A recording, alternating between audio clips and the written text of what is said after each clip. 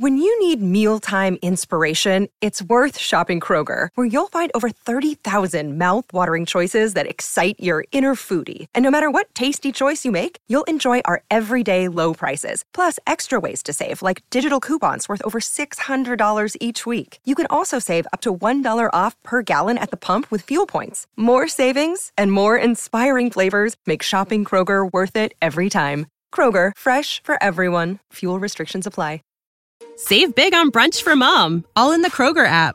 Get 16-ounce packs of flavorful Angus 90% lean ground sirloin for $4.99 each with a digital coupon. Then buy 2, get 2 free on 12 packs of delicious Coca-Cola, Pepsi, or 7-Up, all with your card. Shop these deals at your local Kroger today, or tap the screen now to download the Kroger app to save big today. Kroger, fresh for everyone. Prices and product availability subject to change. Restrictions apply. See site for details. This episode of Heroes of the Horn is brought to you by Craig Wallace and Ashaman of the Black Tower. May the light shine on you.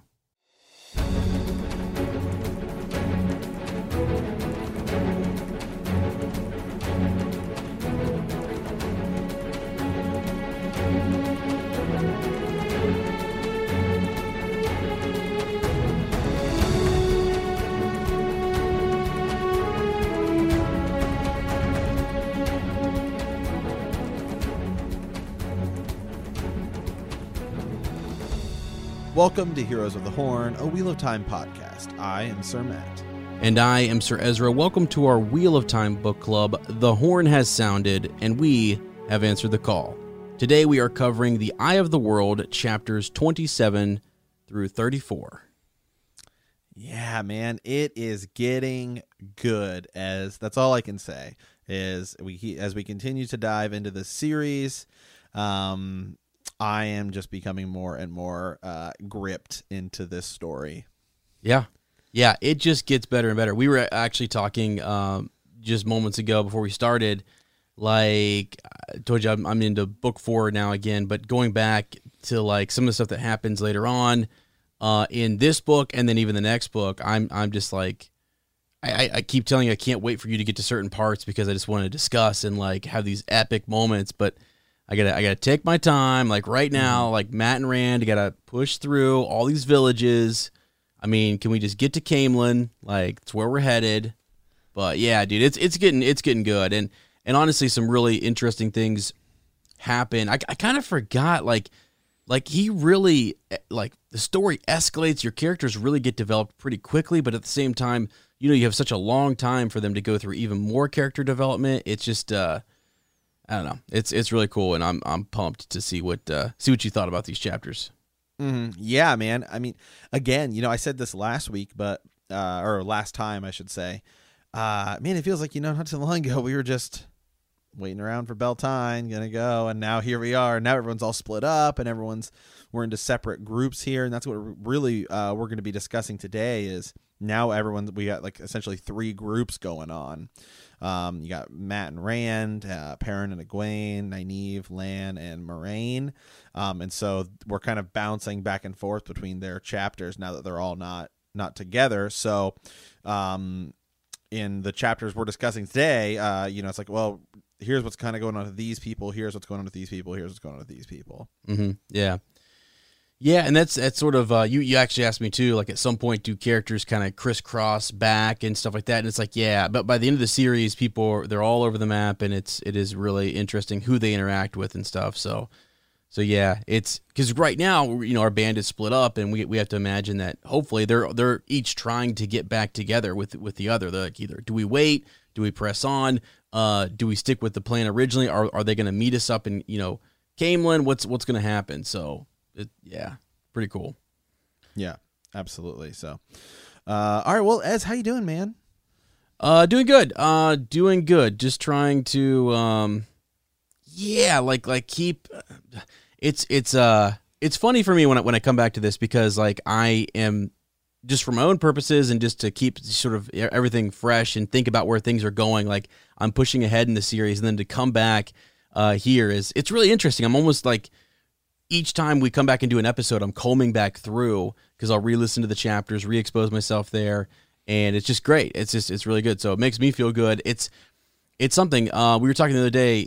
being in all the different fandoms that we are in with other podcasts and stuff, it's kind of crazy. I'll say this, like I have to really get geared up, and like all day today at work, I was just thinking, Wheel of Time, and I'm just thinking like these characters and where they're at, and what they're going through, and it's also crazy because like I start to see so many different connections between these different fandoms, between Game of Thrones, between Wheel of Time and Lord of the Rings, like, and even Narnia. Like I'm getting a little like, I don't know, like overload sometimes because I see different like patterns and themes and stuff, and it's why I love stories so much. So it's great. I don't know. I guess I'm doing well, and I'm stoked.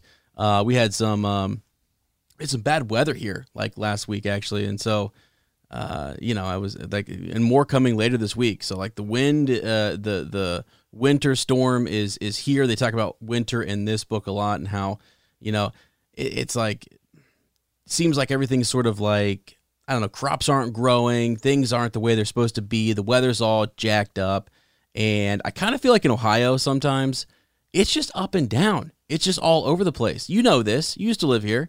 Like, it's just crazy. So it went from being like super cold and snowstorm to like 40, 50 degrees. It's just crazy. Yeah, people ask me like, what's winters like in Ohio? And I was like, well, at first you need to understand how weather works in the Midwest.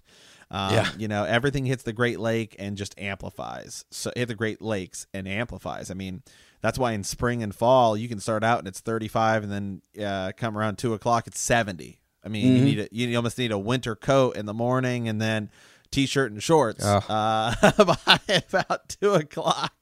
It's crazy. People from certainly where I live in the West Coast, it's just so different in the weather patterns. So yeah. That's good. So, hey, how you been? I heard, you got some upgrades going on over there, and it's true. I did my internet. The internet guy came today. The CenturyLink guy doubled our internet speed, so that's great. Speaking of which, should we kind of tell people what we've got planned? With a lot of our podcasts. Yeah, so we're going to be introducing video. We're going to start recording all of our podcasts across the board on video as well. So for those of you that would prefer to say watch it on YouTube, you certainly can. Just webcams of Ezra and myself. So you'll have that available to you as well if your preferred platform is YouTube. Right now all of our episodes are on YouTube. They just post a stock image. It just goes straight from Podbean, who's our provider, and goes there. So whether you like to listen on iTunes or Stitcher, some people do use YouTube as their search feature, and they kind of like to watch or have that there. But you will have that option as well. We're rolling it out across all of our shows, and so probably sometime by the end, certainly of next month, I'm getting ready to go on vacation for a couple of days, going to Las Vegas, not because it's Valentine's Day weekend. It just happens to be Valentine's Day weekend. My girlfriend has family there. And so we're going to be doing that. And then we get back. We're going to start, Ezra and I have already been working on, overlays and all that kind of stuff to make it look good. And so Heroes of the Horns will be coming as well here in the next couple of weeks. We don't have a firm date exactly yet, but it is coming. So certainly stay tuned for that. And that'll be cool for those of you that would prefer that want to watch us. Watch us on YouTube. I thought it was really important that, when Sir Matt says to make it look good, I asked him if there was an overlay that would just like cover over 75% of my camera feed. Yeah, just show off the books, buddy. Yeah, I'm wondering. Yeah, I was wondering. Is there a way to just incorporate Brad Pitt and Leonardo DiCaprio's faces over ours? Right? Is there some sort of feature or effect that could do that, or perhaps shave off about 40 pounds? That'd be great if we could find that. So. Oh, dude, yeah, it's I think it's gonna be a lot of fun, and like what'll be neat is all the books I have behind me. I like to kind of pull those off, and you'll hear me sometimes if you listen close on the podcast. Like we're flipping through pages. I have the actual book. Sir Matt's got what do you got? A Kindle? What is it? I have it on my laptop in front of me. I do have and I do have a Kindle as well. So that's or sometimes I have it on my phone. Yeah. So that's certainly where I have it. I have it in front of me on a Kindle. Yeah. Awesome. Yeah. So, anyways, I just think it'd be kind of neat because I've gotten into a little bit of an obsession, and I have to tell folks about this. So, and you know this, Sir Matt. Like, I have been going to every half price I can here in Ohio, and I may be traveling out of state, okay, to go get these hardback editions of the Wheel of Time series. Like, they're reprinting stuff and they're making it in this whole new, like, they have new covers now. Have you seen the new covers, by the way, for all the new books? I have. They're cool. I still love the original artwork. Yeah. But I use the Kindle version anyway. So I mean, but I do like that old school art style. Yeah, I just like having it on my shelf, and I'm absolutely crazy. I will get the hardback edition so I can just keep it on the shelf. I might every once in a while, I like to when I'm having my moments, I'm walking around pacing, I like to pull it off the shelf and just, gently flip through the book, okay, and go to a passage or whatever. But then I got the paperback versions, which that was where I first started to notice that they were changing the covers, because I wanted to get all of these paperbacks. I had some that were like super old and falling apart.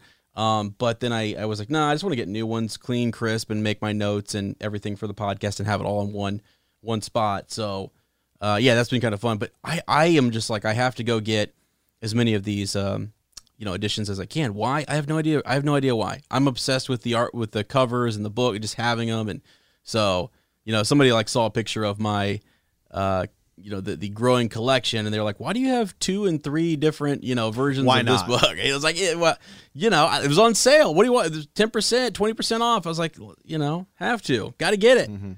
So anyways, it'd be kind of cool to see all of that. And then hopefully as we get more stuff on the show, we'll have things to kind of display in the background, and everything. It'll be, I think it's gonna be really neat. And I'm just kind of excited for it. And it's another way to interact. You can just leave comments. You can do, timestamp something on YouTube as well, and have fun with it. Yeah, absolutely. Yeah, so it's gonna be cool. I'm certainly looking forward to the YouTube aspect of it. We'll now be able to do live streams. We can on Twitch or our Facebook page group, YouTube as well. A live stream there. So it's gonna be really cool, really nice. Just being able to take the show into new, open it up to more people, really, more people, different audience, and give you guys more content in a new kind of cool, engaging way. So certainly, yeah. And if people are asking us, why did you guys decide to do this? I mean, it's a part of the pattern. Okay. Yeah. So it was, it's like Moraine says, it's a part of the pattern, Lan. All right. So we did it because, the wheel weaves as the wheel wills. So here we are. Yeah. All right. Let's see. Let's move over to the village council though. And only really 2 things I want to talk about today, which would be that leaked photo. I had to tag you in that. I saw that on Instagram, Twitter. I guess it's a leaked photo, and correct me if I'm wrong. If anybody else saw this, on social media, but it looked like it was a set photo from the Wheel of Time production. Mm-hmm. That is certainly what it looks like. Yeah, I kind of couldn't believe it. It looks like it is, and I guess I don't know. It's not even really spoiler. I don't think there's 2 characters in it. There are multiple characters, and one of them is Rand, and one is Matt, and it looked like it was those 2 standing there and really cool looking clothes. So it's really hard to see. It's like dark. It's kind of dark. It looks to me like it takes place right after the Trolloc attack. Mm-hmm. Because you would have to imagine that it would be early in the series, but it is certainly the actors that they have cast as these 2. Now it could be something incredibly doctored. I mean, somebody could have done that, but to me it does look like a leaked photo, which is cool. Yeah, it was just kind of neat just to see like, oh my gosh, this is happening. It's like, here we go. And it doesn't mean that it's actually. It could be principal photography. You see that a lot. Sure. Hey, stand here. Then they throw a green screen up, in front of a green screen, and then they'll concept art, whatever. Is this the clothing style that they're going to go with? Because I don't know that are they filming it? Has it been announced that they've started filming? I know they certainly have the cast, and the cast has been together. There's a picture of them on Instagram. Yep. And so that could be what is, like they do it a lot where they bring people in, hey, try on this. I remember back, oh man, when was it? It's Justice League, or it might even have been Batman versus Superman when they had Jason Momoa come in. I think it was Justice League, like very early, and they had Jason Momoa come in, and he was standing there, and they had him like obviously trying the armor. This was way before it was actually anything was really filmed, but they did release a picture of him in the Aquaman armor on Instagram. I remember it said like Unite the Seven, like the Seven Seas and all this stuff, because it was like a big tease for Justice League, which was like 2 years out from even releasing. And so like clearly they weren't filming it then, but they had him come in, and they did the same thing with Ben Affleck. There was a shot of him with the Batmobile and for Batman vs Superman that wasn't even in the movie at all. But so they do that a lot. Obviously they have their cast. Now let's try stuff. And then sometimes they take these pictures. And so I think that's what this is. I don't know that this is from an episode, but yeah, it is, like the, as you say, like the costumes and what it's going to look like and all that kind of stuff is super important. So I could totally see that just being, them trying to get a look or a feel for maybe even a set, or I don't know if they're that far along or what the deal is, but it looked cool and it was exciting. I think her name, who is it? Rosamund Pike, right? She's playing Moiraine. They had her and the rest of the cast were holding up their scripts, and so it looked like I don't know if they took those photos a while back, and then now we're just hearing about, we're just now seeing some of the titles for the first episodes, because that's kind of what they're showing us is the title, and then this is episode 1, episode 2, and they're just it's pictures of the cast just holding up their script. So I feel like that's stuff they've saved and they're just now posting. So I really don't know. We don't really know. I don't where they're at on this, and if folks do, and you want to send us a message about it, that'd be great. thehornofvalir@gmail.com. Send it to me. I'd love to talk about it on the show if anybody has some insider information. You know what? Here's the thing. If somebody's on set and they want to email us and let us know what's going on, or send us some top secret stuff, yeah, let us know. I mean, let the wheel weave, man. Let's go. Yeah, you want to send us some insider information, we're fine with that. We're going to call you a dark friend for sure, but I mean, we're going to take your intel. So, but yeah. So that was kind of neat. Little excitement. Another thing, we always go over the poll here, and I'm going to ask Sir Matt this one. So, would you rather have the power to talk to wolves, or learn how to channel the power? Wow. Well, I don't know, man. Because they talk a lot about how Moiraine talks a lot about how men channeling the power is not really that good of a thing. And so right now the power to talk to wolves seems a little more useful and a little less dangerous. So, yeah. And that was something, Lord James Hunter kind of mentioned that he said he would roll the dice and go with the one true power. Maybe I won't go crazy, right? Is sort of his thought. Lady Amanda kind of said she wanted to be Dr. Dolittle, and she'd go with the wolves and talking to them. Mm-hmm. Lady Heather said, talking to the wolves would be cool, but it would be really cool to kind of be able to wield the power, channel the power, and you could do so much more with it. So yeah, I don't know. I think it's interesting, and we learn about Elias, this character who can talk to wolves, and his eyes are glowing, and just sort of a interesting guy, really. So I can't wait to talk more about him. But yeah, these powers are starting to emerge, and this is one of the reasons why folks know that we also cover Game of Thrones and Star Wars and other things. But like, I love this series for this reason, because we're in it, man. Like, right out the gate in this book, like, we've got powers that we can use. Like, let's go. I mean, it's awesome. And sometimes it's not even necessarily that you have to learn it. It's like, because of need and necessity, these things are thrust on you. Like, the wheel is weaving and you just have to go with it.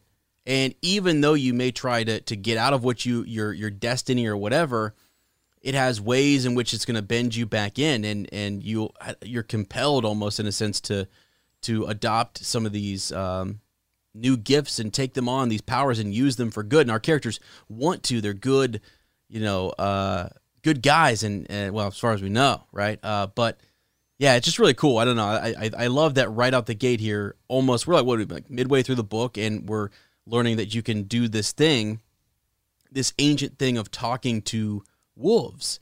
And it does sort of remind me, right, of like the Starks and having that ability to be a warg.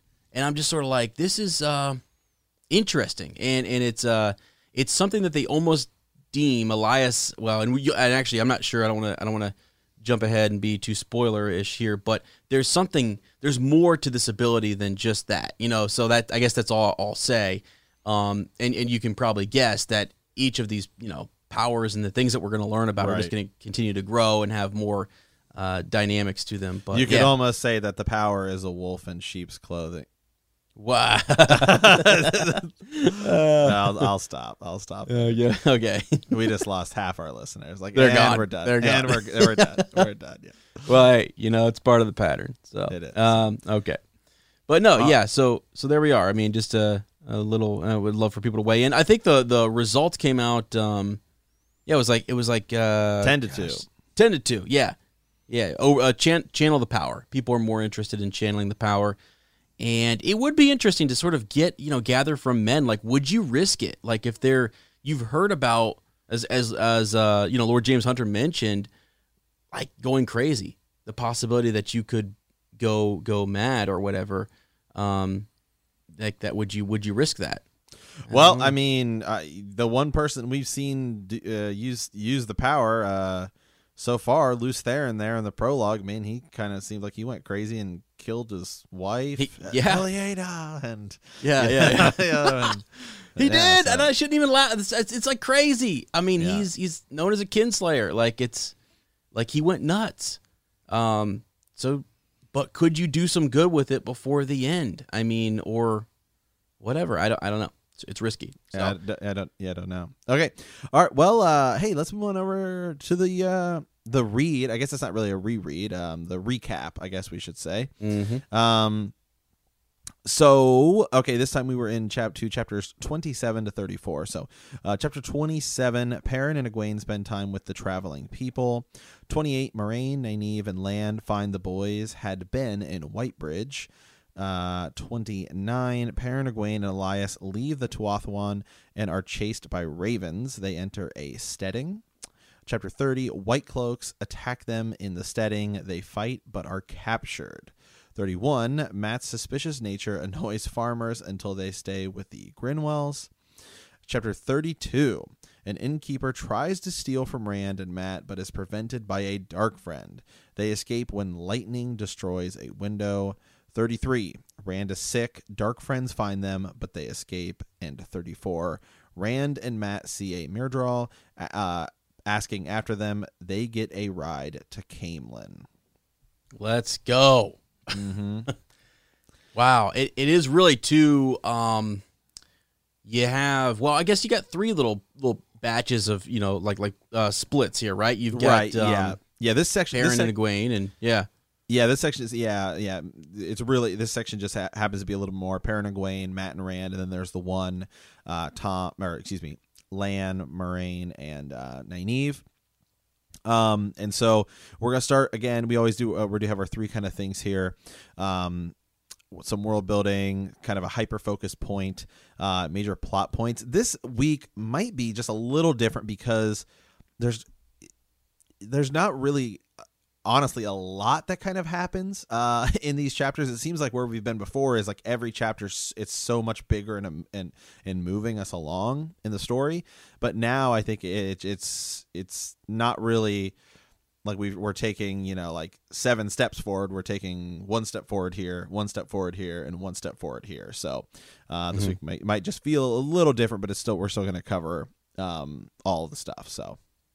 Yeah, it is. It's sort of, we just get out of Shadar Logoth. Like, it's intense. It's sort of a big moment. Mordith we talked about quite a bit, and who he is and what his evil presence is like, and it's radical. So yeah, this does kind of slow down a little bit. Before we jump too far ahead, though, I am going to pull up some comments that we had from last week, and we can kind of discuss this. Again, our discussion thread is over on patreon.com/The Horn of Valir, if you want to check that out. And so here we go. Just a few comments and things for us to kind of think about. Amanda, let's start with her real quick. Full disclaimer, this is just her this is a deep dive that she took us down here, but she can't help but to think that the Tuatha On, that when she hears Tuatha On, she has no clue if that has any relevance for the rest of the series, that there's some she's making a connection between, I should mention this first, Irish and Scottish, I guess maybe like culture or language maybe. Okay. Unless the Tinkers turn out to be descendants of traveling fairies, so she's making some connection back to the lore there, and just sort of the wording. And I haven't really looked too much into like why Robert Jordan does name these people the way he names them, if that makes sense. Like, why is it that they're the Tuatha On? You even think of like we've heard reference of like Aiel people. We've heard like, what is it with the naming system, right? You think of like Camelin sounds a lot like Camelot, right? Yes. Trying to think, there's a few other ones. We'll get to some other characters later on who are like connected to that Arthur legend type of stuff, and he was big on pulling from legend.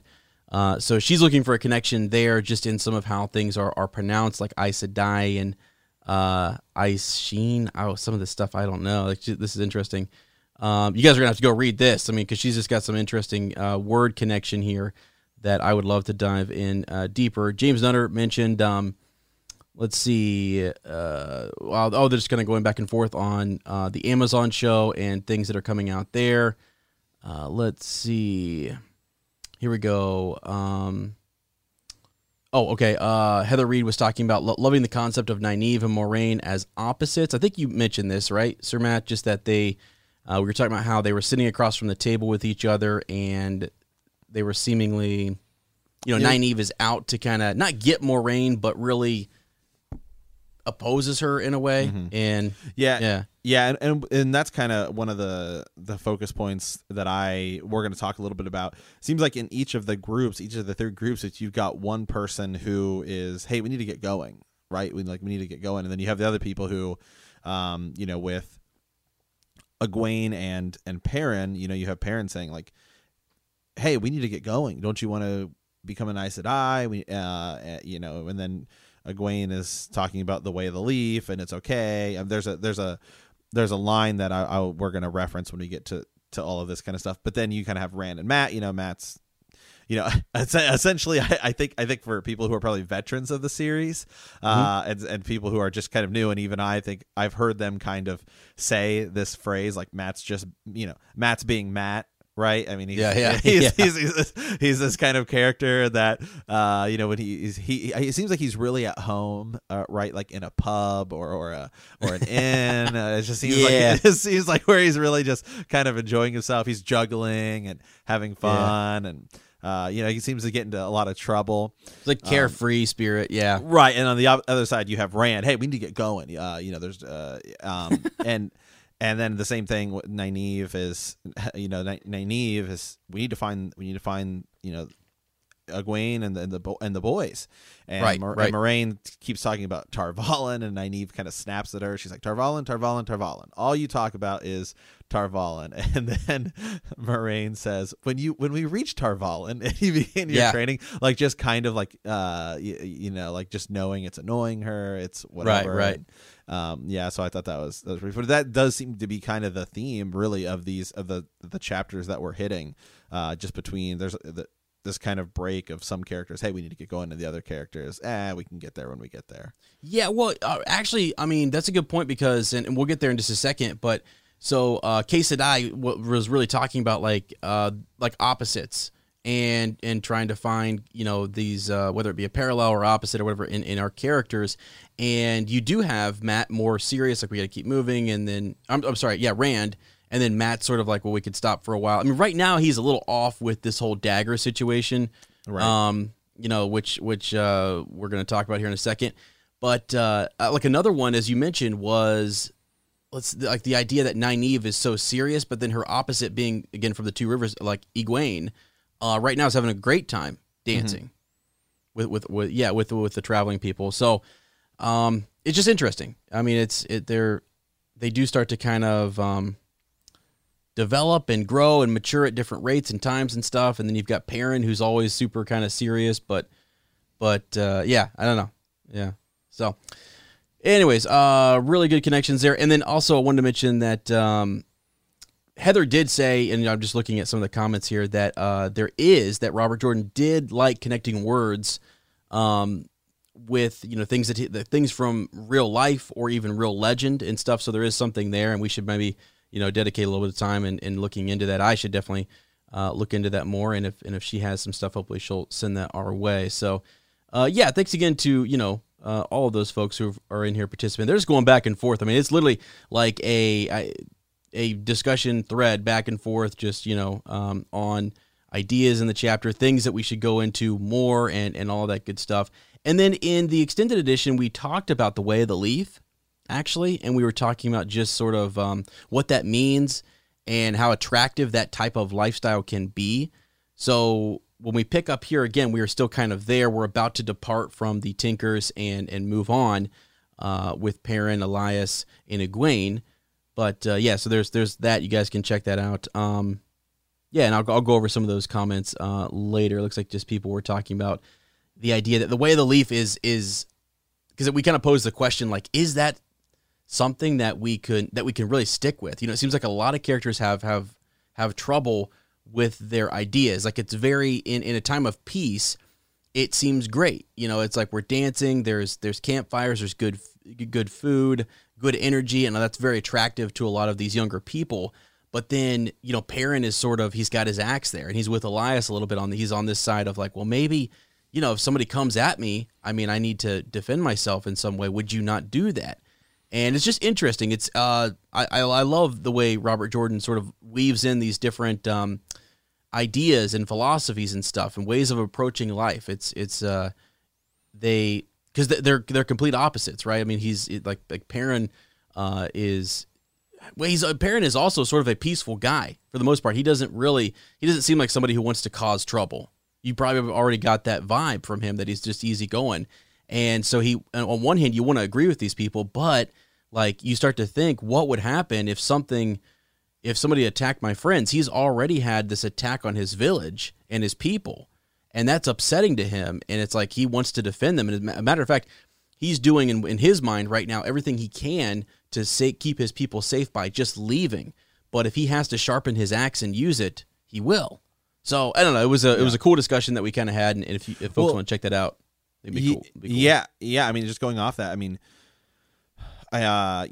Perrin, when Perrin's talking to Egwene, he says, "Do you think we're really safe here? Do you think these people are safe?" He's like, Fades and Trollocs and Dark Friends are after us. We're doing them a disservice by staying here, because we could lead Trollocs and Fades to us, and that could harm these people. Yeah. Yeah, and there he's showing that caring side. Like, it's also, when you find people like that, I think one of the things they mention is that these are the type of people who, like, you wish, I think Perrin maybe with one hand would love to join them and be in that lifestyle, but he also wants to protect them, as you're saying. And there's an innocence, I guess. Well, it's really not innocence. I don't know what the word is, but it's like pureness or something to the way that they live their life, and you don't want to see that tarnished, and he doesn't want to see that tarnished, and so he feels like maybe to preserve that he has to fight for them, but they wouldn't want that, and so it's these conflicting sort of ideologies, and it's really interesting. So yeah. No, it is absolutely. Okay. All right. So again, thanks for all the discussion from all of our patrons and members of the book club. And anybody can go in there and join that. That's it's open. It's free for everybody to go in there and join and leave comments. So if you have thoughts, or if you've got comments on this week's chapters discussions, just head that way. And actually, I really might be asking for help from some folks, because there's some really interesting things that happen as far as like sequence of events in these chapters. Something tricky that Robert Jordan did that I kind of want to discuss later on. So, but before we do that, let's jump into, sort of our three parts here. We always do, as you say, Sir Matt, like our world building, hyper-focused point, and then we'll go over some of the major plot points here. But to start with our world building, if you will, something new that kind of comes up is the steading. What did you think of the steading and like the idea of Well, just I mean, I almost spoiled something there. What do you remember or recall from the steading? Gosh, it's so hard. I'm going to spoil it. Well, it's like one of these times I'm going to make a mistake, and people are going to call me out for it. They're like, "You just gave that away." So go ahead, Sir Matt. What do you got on the steading? Well, what do you remember about it? Well, I mean, Elias says, right as so Perrin finishes his dream, right? He has the dream, which I was going to talk about, but I can kind of hold off on that here for a second. And then he says, well, perhaps we'll find a steading. Trouble never enters the steading, right? But is that necessarily the case? Right. Well, and it's like, so like the steading, it sounds like a nice place too, right? It's a place where trouble should not be allowed to enter, etc. It's this place that seems kind of wholesome, and they go there, they feel a difference when they're in the steading. They come in, again, like the Tuatha on. It's just sort of a cool atmosphere that they go into. And they need this bit of respite too, because they know that, I mean, Elias knows they're being pursued, and so you're looking for like a safe haven. This is one of those. Yeah, and what's interesting. Go ahead. Yeah. Well, I was just gonna read just from the passage here. Perrin panted. He was breathing through his mouth, and he was forced the words. If it's really a steading, we'd be safe. No Trollocs, no Aes Sedai. We can just stay here until it's all over. Maybe the wolves won't come here either. Yeah. Which we need to talk about here shortly. Like just the idea that he's struggling with Elias and his gifts and the wolves and everything that seem to be really nagging at him quite a bit. But we'll come back, I guess, as we talk about Perrin and Elias and the steading a little bit more in a minute. Another interesting thing, and this happened at the end of last week's episode and going into this week again, White Bridge comes up again. It's a place where it's one of these wonders where like the power was used to craft something that it seems like it's a remnant from the Age of Legends, and it's really a cool feature in this world. And then really after that, Rand and Mat go from village to village. And as we come across those villages, I'll talk about them. They're really just small villages. Oftentimes, Mat and Rand are saying that some of them, in some way, look like the Two Rivers, and these are villages in the country or the nation of Andor. So there should be some similarity, but I think it's even like the way of life that he kind of comments on it being similar. Farmers and tending their, whether it be lack of crops or just their animals and things like that is similar to what he remembers back home. So that's good, but they are struggling for food and trying to make it, and they're on their own now without any guidance. So definitely a time to really grow up and see these characters kind of develop more. But yeah, there wasn't a whole lot. It's not like we came to a big city or anything crazy just yet. We're going to be on the Caemlyn Road shortly. So yeah, okay. Well, I have something I kind of pulled out of this just in the world building section here, is songs, right? There's a moment in both of in two chapters where Perrin notices some of the songs that are being sung that the Tuatha are singing, and he's like, oh, I've heard this song, but they call it something different here.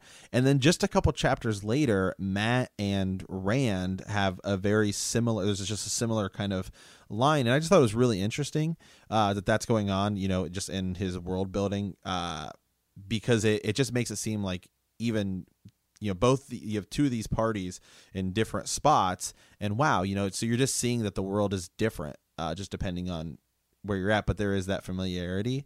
It's no different than, you think about like our own world, right? It's an elevator or a lift, right?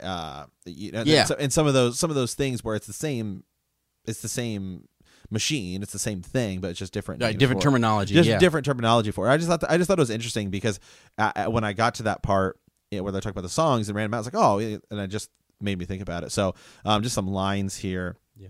it was hard to get this is from the Perrin and Egwene. It was hard to get a word with Egwene. Either she was talking with Ilya, their heads together in a way that said no men were welcome, or she was dancing with Aram, swinging around and round to the flutes and fiddles and drums to the tunes of the Tuatha'an had gathered from all over the world, or to the sharp trilling songs of the traveling people themselves. Sharp, whether they were quick or slow. They knew many songs. Some he recognized from home, though often under different names that they were called in the two rivers. Three Girls in the Meadow, for instance, the Tinkers named Pretty Maid Dancing, and they said the wind from the north was called Hard Rain Falling. In some lands, Baron's Retreat, and others, when he asked, not thinking for the tinker has my pots, they fell over themselves laughing. They knew it, but as toss the feathers. Then later in our section here, this is from Matt and Rand. Whenever he paused, voices shouted the names of tunes through the inn. A good many names he did not recognize, though when he got someone to hum a bit of it, he often found he did know the song. It had been that way other places before. Jolly Jame was Ray's fling here and had been Colors of the Sun at an earlier stop. Some names stayed the same, others changed with 10-mile distance. And he had learned new songs too. The Drunken Peddler was a new one, though sometimes it was called Tinker in the Kitchen. Two Kings Came Hunting and Two Horses Running, and several others names beside. He played the ones he knew, and men pounded the table for more. So I just thought that was kind of cool. So the interesting thing is, and I'm sure there are people that have read the series and are series veterans that have probably broken down, this song has all of these names, across the board, and this song has all of these names.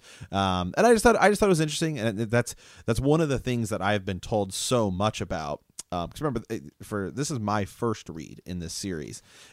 I've heard, whether it's you or my brothers who have read it, or friends who have read the series a bunch of times, is the world building is just something that Robert Jordan focuses on. It's a very big part of this, and so I just found that kind of interesting. Yeah, well, it is, and I hate to keep making a connection back to other, fantasy series or whatever, but.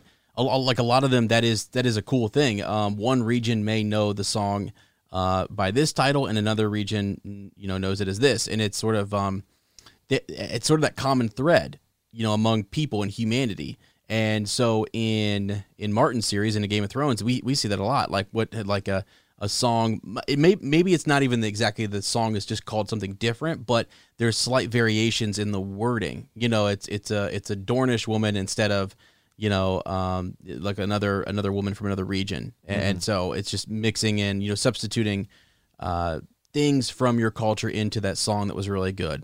And maybe that's even in like the idea that a Gleeman, as they travel around, if they know the culture or the area, and they can make a better connection, or they can alter the words a little bit to kind of, make it more impactful or what have you. Like that would be interesting. And it's also neat to kind of see like Robert Jordan will weave these threads, and I kind of see it with like Matt and Rand when they go to these other villages, and there's things that they see that they recognize that are common to them, that are familiar, and so it unites the people, even though we're divided into different nations and stuff, and Randland, and it's all this different stuff.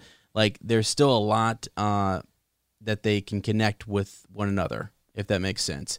And you go back to a little bit of this, the foundation of this continent and this world, and we were talking about Lews Therin and just the breaking of the world, essentially, and how the land, it says this in some of the, right at the end of that prologue, it's talking about how mountain ranges were torn down and new ones came up and all this sort of stuff, and people were just sort of divided and everything, but yet, through all that division, you still have these songs, and you have just a way of life that is common among people, which is interesting. It's so tough because there's so many more of those connections in just the way weapons are made and the way clothes are designed. There's also differences too, but you can see the influence of ages long gone that are still lingering, that are impacting the world. The idea that the Aes Sedai are still in order is interesting in and of itself. But it's a good connection. Yeah. And it's interesting also because this is something that we see. Again, you and I read a lot of obviously Game of Thrones, and in that series, and I'm guessing again, first read here, a lot of these chapters you have to look at who the storyteller is. Whose point of view is it told from? Because that provides perspective. When you have POV chapters, it provides perspective, and sometimes you that's when you can kind of is the narrator reliable? Are they unreliable? Who are you getting that from? And so I thought it was interesting with these songs, they have different names. Later you could have an event described, and sometimes you'll have, just as we see in our own world, you'll have an event described. Like take the American Civil War, for example. It's like jokingly, but serious. It's like, well, is it the Civil War or is it the War of Northern Aggression? Right? I mean, so depending on who's describing it to you, okay, well that cast a very different depiction of what this event is, and so it's something interesting that I pulled out. Well, because there will be a lot of conflicts in this series. I mean, we got a long ways to go, and people may look at a historical event and think differently of it, or even this order. Well, you've already heard so many different things about the Aes Sedai, but yet we have an Aes Sedai in front of us who seems to be caring about these kids. But then we have White Cloaks, who you heard were after, air quote, dark friends. And really, though, it was hinted at that anyone who could channel the power, possibly, Min, for what she could see, was even a little bit nervous and scared of them. But yet, these are supposed to be people who can do good things. Right. And it's also like then you look at the White Cloaks as an organization, and you sort of say, like, wait, aren't they're children of the light? They're supposed to be... That's a good thing, right? I mean, they are servants of the light, but yet they're so feared, and they almost seem like they cause more trouble, and the people aren't necessarily that happy that they are there and in and among them. So I don't know. That's it'll be interesting to pay attention to those things as we go region to region and nation to nation. And right now we've just been in Andor. Servat has seen the map. He knows we're going to be exactly. Well, it's we were told we were going to Aradal, right? Well, we get there and it's Shadar Logoth, which sounds way worse of a place than what it sounds like. Where it sounded like we were going. Yeah, it's like, hey, hold on a second here. What? This doesn't seem real pleasant, real friendly. So. Yeah. All right. Okay. So a couple of things. I'm just going to kind of. There's a few things I guess I want to point out. I want to ask you questions because there's things I thought were interesting. So we know. Let's start with Elias and let's start with Perrin and Egwene. I'm just curious. We because they're leaving those people and they're on the run. Elias seems like he's really pushing Perrin and Egwene, and Perrin is asking him sort of what's going on. Elias is very he's been away from people for a long time. And he says that, and so I don't know that maybe he doesn't trust them as much, but he's also getting this vibe from the wolves about Perrin, which is interesting. Have you caught that? I mean, like that Perrin is there's something up. I mean, he's a little disturbed by the idea. Right? Yeah, and Elias seems to almost have his own code, right? Like we find him, with the Tuathawan, the Tinkers, the traveling people, and. His code even seems to be its own thing, right? He has this line here that I wanted to read, and it's highlight. It's one of those things. If you have a Kindle, where you see that 10,000 people have highlighted it, and it's so many people. Relax, lad. Take life as it comes. Run when you have to. Fight when you must. Rest when you can. And I thought that was like, well, this to me feels like. Just the perfect little line that's going to cover everything we're covering today, because that seems to be, as we've been talking about, the difference in our groups. you know, and Perrin describes him as kind of a strange man. You know, he seems his Elias doesn't really share his feelings. He doesn't ride in the wagons. He prefers to walk. You know, he never really suggests leaving or pressing on ahead. He just kind of has his own kind of mindset going on. Well, here's a line. So Elias moved with the lazy grace of a wolf, only emphasized by his skins and his fur hat. You know, he radiated danger. I mean, he's just, but at the same time, he seems like this calm. He was young and old at the same time. I mean, just interesting how he does almost like embody like he's a wolf. I mean, like just the way he walks, he carries himself, and then as you say, yeah, fight when you have to, rest when you can. I mean, that's interesting. And it definitely conflicted with the Way of the Leaf, and you saw that just in their kind of confrontation. Again, he was welcomed to sit at their fires and eat and everything, but yeah, they definitely believe differently. Yeah, I mean, look at what Perrin's saying. You know, what if the Fade finds us?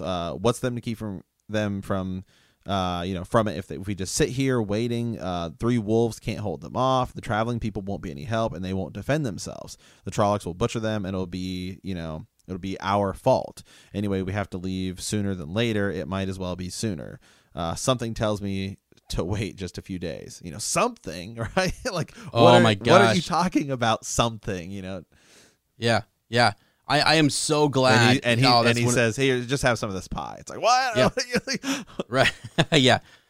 Yeah. Let me see here. I am so glad that you read that line, though. So, an interesting theory that's out there, and I want, we haven't got there yet, so I can't talk about it in full. But there is something that seems to be guiding, or I don't know what it is, intuition or whatever, that Elias is like he almost has like a gut feeling, things that sort of lead him in the right direction. And for veteran readers out there, I think you'll know some of the theories or what we're kind of talking about in that, like why he has this feeling and why he just sort of says, there's something that tells me we need to, wait or stay here for a few days and then we'll move on. What is that something? What is it? And we'll talk about it later. We're going to talk about this book. Actually, I think it's going to be next week.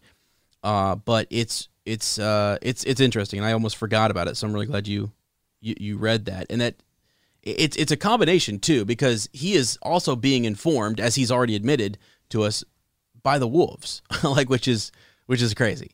But if you can channel the power, like if that's something that can happen in this world, well, okay, I guess this ancient thing of talking to wolves might be doable as well. But it's sort of, for Perrin anyways, is off-putting. It's really, Yeah, and so so just a little bit after that though is when again so we're talking about Perrin is like, we need to go, and this is we're going to talk about with Moiraine and Rand or Nynaeve and Rand here as well with their kind of traveling companions, but I do just want to bring up here really quick, because it just happens right after that. Is when Perrin does get Egwene alone, and he starts to talk to her again. He's kind of bringing up some of these same things he was talking to Elias about. Once he managed to get Egwene alone beside a wagon painted in green and yellow, which I just thought that painted in green and yellow, right? That's that from what I've been told, that Robert Jordan, I got to squeeze every detail about the setting I can in there. Enjoying yourself, aren't you? Why shouldn't I? She fingered the blue beads around her neck, smiling at them. We don't all have to work at being miserable the way you do. Don't we deserve a little chance to enjoy ourselves? Aram stood not far off. He never got far from Egwene, with his arms folded across his chest, a little smile on his face, half smugness and half challenge. Perrin lowered his voice. I thought you wanted to get to Tar Valon. You won't learn to be an Aes Sedai here. Egwene tossed her head, and I thought you didn't like me wanting to become an Aes Sedai, she said. Blood and ashes. Do you believe we're safe here? All these people safe with us here. A Fade could find us any time. Her hand trembled on the beads. She lowered it and then took a deep breath. Whatever is going to happen will happen, whether we leave today or next week. That's what I believe now. Enjoy yourself, Perrin. It might be the last chance we have. Mm-hmm. And then she talks just a little bit there. they were all falling too much under the spell of the people, Perrin thought. Elias is right. They don't have to try to convert you to the way of the leaf. It seeps into you. Yeah, and that's what I was going to read that too. That right there is where it's at. It's so intoxicating. It's the way they live their lives, it being carefree and more connected to nature and everything. It's attractive, especially to these young people, and it does just sort of seep into you. And you're like, why would we want to go back to the stresses and the whatever else outside of this? It just doesn't seem as appealing. So war and strife and all that kind of stuff. That's things that they try to avoid. There's a line. Yeah. There's a line really quick right after that. Their smiles. He's talking about how just their life, right? Their smiles never slip. There was never any hesitation in their invitations to join them for a drink or to listen to music, but their eyes always touched the axe, and he could feel what they thought, a tool of violence. There is never any excuse for violence to another human being, the way of the leaf. Sometimes he wanted to shout at them. There were Trollocs in the world and Fades. There were those who would cut down every leaf. The Dark One was out there, and the way of the leaf would burn in Balzamon's eyes. Mm-hmm. Yeah, and that's what we were saying. Like, he wants to almost sort of like protect them, but at the same time, and he doesn't really say this, but I think it's something that comes up later on. It's just like these people are just like I said, there's a pureness to it, and you wouldn't want to see that disrupted. Like these are the kindest of kind people. You would not, like, they're not going to cause you any problems, but yet the Dark One would come here and strike them down, and it just burns him up to think about that. Yeah, and I think one of the cool thing about what's going on here is you go back to the beginning first 10 chapters, and it's a little more focused on Rand going through something similar. When the Trollocs attack, we're really more getting everything through Rand's eyes, and we have to leave Edmund's Field. And so it's him being like, I have to go out on this journey, I have to break away. And Mat and Perrin are there, but this is really what feels more like now we're getting Perrin's and Egwene's reasoning and for leaving, because it's not really the same situation, but it's certainly a similar situation, right? Now they're in this what could be a new life, right? Very easy, very friendly, just drinking and dancing and just being with a good group of people. But there are bigger things in the world. There are more important things, that they have to deal with, and so I think that is one of the things I like about this section with them and dealing with the Tinkers, is that now we're getting kind of their decision. I mean, obviously they've already made the decision to leave Edmund's Field, but now we're getting more so their kind of battle, right? Internal battle with, this is what we have to do, not this is what we want to do. Mm-hmm. Yeah. Yeah, and there's almost a little bit of an irony in that, just in that. And what you said, I should say, because they are searching for the song, but yet at the same time, they're not worried about all these prophecies and various things that like the goings on, like the politics or the wars among countries and things like that. They seem really disconnected from that, and they are yet people who travel through all of those different nations and lands, but they pay no attention to it, or they may know of it, but they don't. It's not something that they're going to focus on. So, interesting. Yeah. But,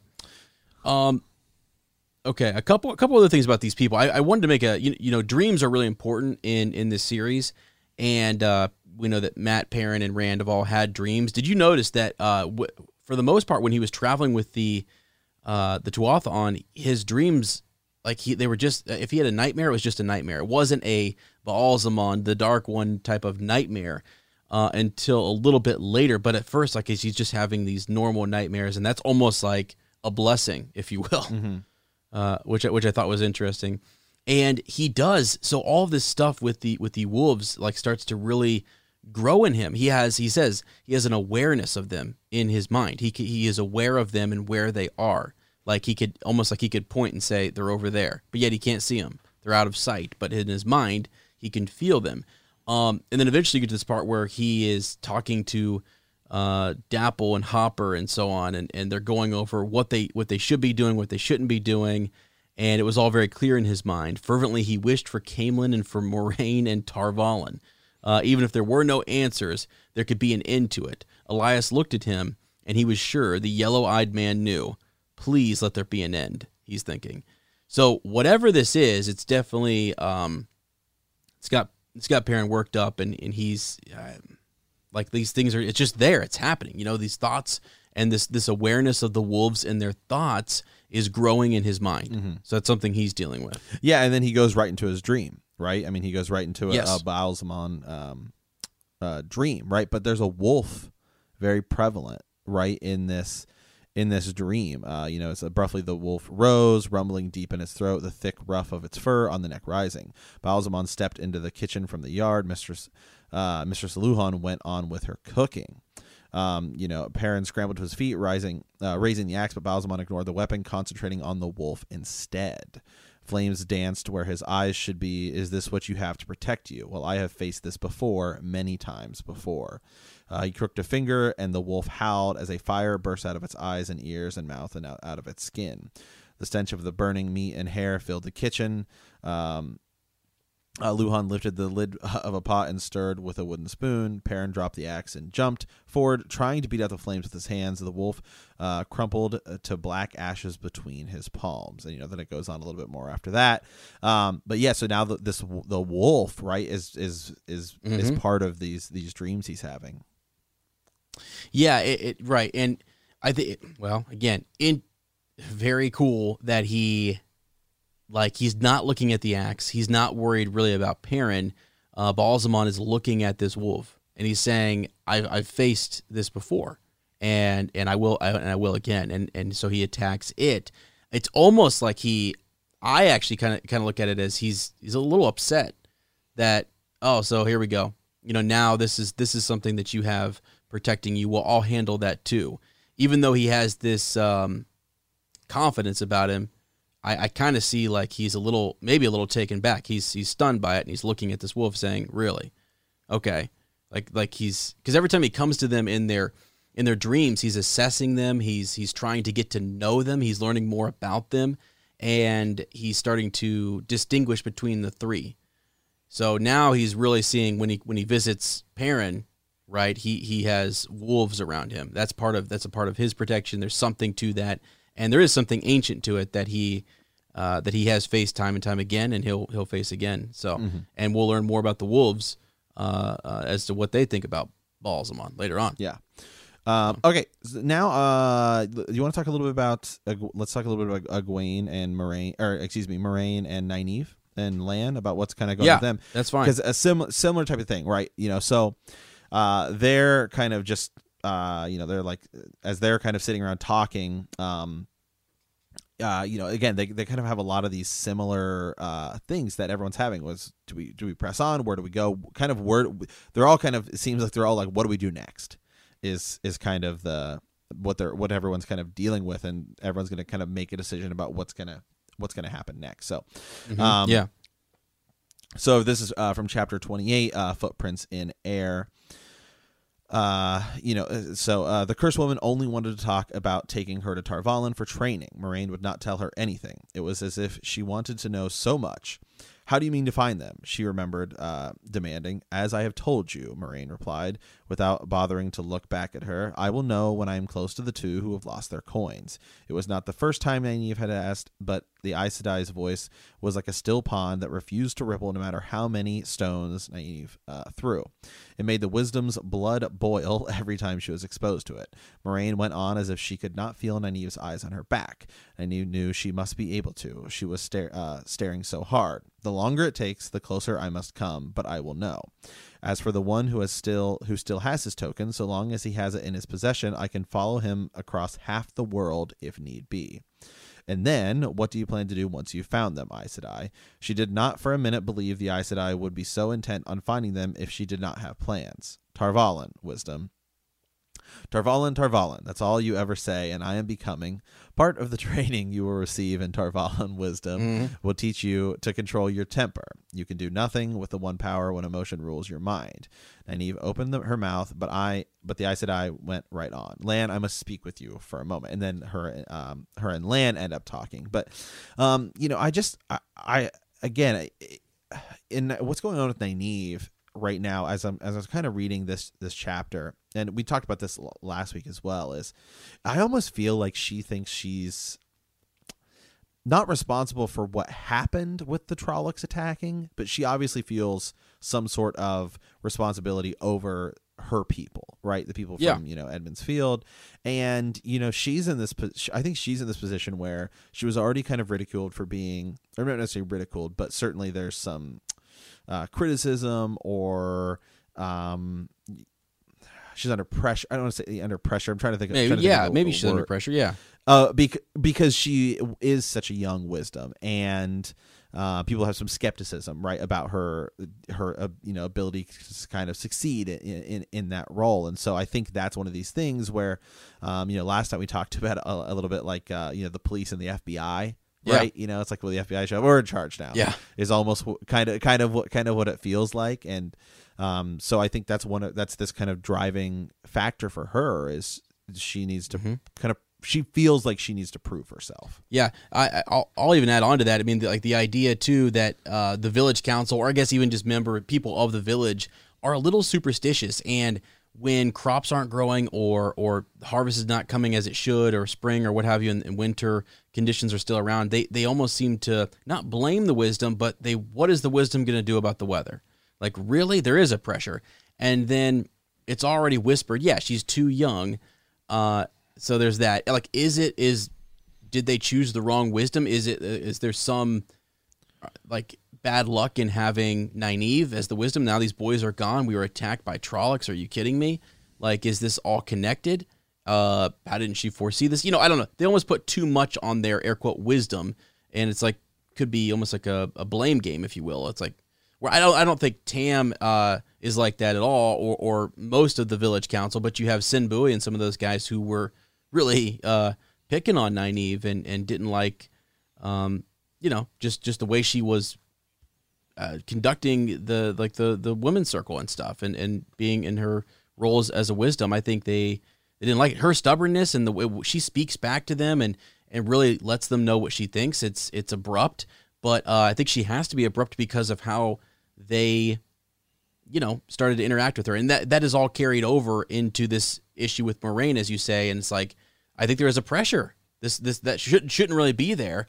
And I'm sure Tam would maybe talk to her and tell her that, but yeah, she wants to get these kids back. That's her whole thing. She keeps talking about bringing them back. And actually, at the end, let me see, of that chapter, she was talking about how Egwene was one of those girls who she wouldn't, there was such a gift in her and a power that she really wouldn't want to let that go. Nynaeve felt a cold ball in the pit of her stomach. Am I one of those young women you won't give up? We'll see about that, Aes Sedai. The light burn you. We'll see about that. So she still got that defiance, as in, like, I don't know that I'm going to be giving in to the ways of the Aes Sedai and this whole thing. I may still win back Egwene and the boys and get them out from underneath your thumb here. But yeah, and I think Moiraine also kind of knows she has to go slow with this, and you're not approaching a child, really. Nynaeve has been in a position of leadership, and it's different. It's a different thing to kind of finesse. And I think that's a big part of it too, because this chapter, she talks a lot about, she has to ask them, where are we going next? It doesn't seem like they really include her in their decisions. Yeah. And so she's just along for the ride, but she is somebody who's, I'm an adult. I can do what I want to do, and I think I have a good plan, and you're just basically forcing me to do what it is to go along with your plan, because and they don't really do it as I don't think that Moiraine does. Moiraine sometimes comes across as a know-it-all, just so far from what I've kind of seen. I mean, probably because she actually does know it all. It's really like kind of what it seems like. I mean, she is clearly the one who seems to have knowledge about a lot of the things that they're doing, but she just doesn't. I think for a lot of these people, this is their this is their first time leaving. This is their first time being out. This is their first time doing anything outside of, Edmonds Field. And I think that's for Nynaeve, it's a big struggle because she is, as you said, is more used to that kind of leadership role. Yeah. Yeah. So I don't know, something to keep an eye on. And it's something where she's going to have to wrestle with and deal with. But cause it's a part of the pattern, man, like a lot of this stuff it's like, it's bigger. It's destiny. It's fate. It's taken over. And but yet they've got choices to make too, which I love. I love having those two elements mixed. But I don't know, yeah. So she's cool. And there's not much on those characters, really. It's just that one chapter where we see them come into Whitebridge and something that Lan says, like there was a half man here, like a Myrddraal was here, and so this is serious. We know that these boys are, being pursued. We have to go to the one that we can find, and that's pretty much it. So. Next, I wanted to ask you one more thing before we jump to Mat and Rand, because it's in the very next chapter after Whitebridge. Let's see, it is what chapter is this? So it's Eyes Without Pity, and this is where Elyas is. So this is chapter 29. They're kind of he's pushing them. There's this urgency that he has, right? And eventually, you kind of figure out, and the wolves kind of fill Perrin in on some of what's happening behind them. But ravens, what did you think of this whole scene where, like they slaughtered the fox, like when they would come across these dark ravens and sort of they're mutilating, if you will, killing these other animals and stuff. It seems like there's this big mass of them, like a black cloud going across the sky, and they have to kind of hide from them. And then Perrin has this internal struggle once he sees what they can do and how, even with his axe and even if he were swinging it like a madman, there were so many that you really could not stop them. There would be no way to stop them from just I don't know, like killing you. So yeah, to be honest, it reminds me just a lot of Lord of the Rings. Right. Yeah. Just thinking about, and Frodo and the group, and they're all out and about, just kind of like the eyes and the ears, right, of of the Dark One is just what it reminds me, a lot of. But yeah, I mean, it just adds to another. This whole section we're reading today.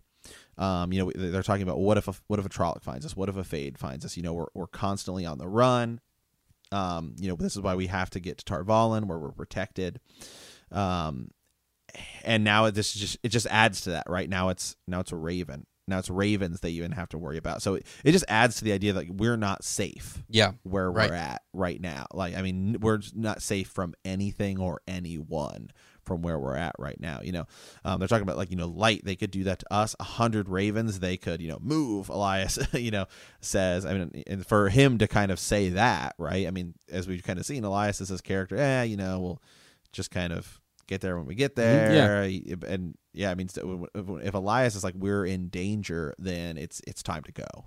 Right. Yeah, and he does sort of say these are that these ravens are at least kind of connected to the shadow, and that they are looking for something. It seems like they're looking for something, searching. And Perrin keeps thinking man, even if one of those things spots us, they could call the other ones and we are really in trouble here. But it's the thoughts that he has, he reminds Egwene about what happened to the rabbit, the fox, these other little animals that they see, just the way they were mutilated. And when she thinks of that, she vomits. And yeah, it's sort of it's something that keeps pushing them on. You got to keep moving. We got to keep going. But Perrin starts to think, what would he do? Would he want that type of death, this painful, agonizing, drawn out death for Egwene, or would he make it quick? Yeah, and that was wow. Now you're put in that position. So what do you do? Because I mean. From where he was sitting, there was no power, there was no nothing. Wolves wouldn't help. I mean, they would be if this cloud of ravens came down on them, there would be no getting away. And Yeah. so he thought, would I let Egwene suffer like that? Yeah. Yeah, and they're crazy nervous too, because they keep thinking it's not even just all of them, it's one bird. What if one bird is all it'll take? What if one of them spots us? And so it just, again, it adds to that. It just adds to that fear, right? That they have. They're thinking about 100 stabbing beaks. Yeah. As you said, yeah. Well, as yeah. So right here, so he's talking about like his axe. He's fingering that, thinking he moved it to his sling. That would be more use, but not enough though. Not against 100 ravens. 100 darting targets, 100 stabbing beaks. And then she says, yeah, it's your turn to ride. She seems kind of, tired. He says, is she tired? Tell her or let her think that we'll have a chance to escape an hour of hope, even if it's, it's this desperate or is it, or do I give her an hour of despair? Like what does he tell her? Perrin looked at Egwene again and blinked away hot tears. He touched his axe and wondered if he had the courage. In the last minutes when the ravens descended on them, when all hope was gone, would he have the courage to spare her the death the fox had died? Light make me strong.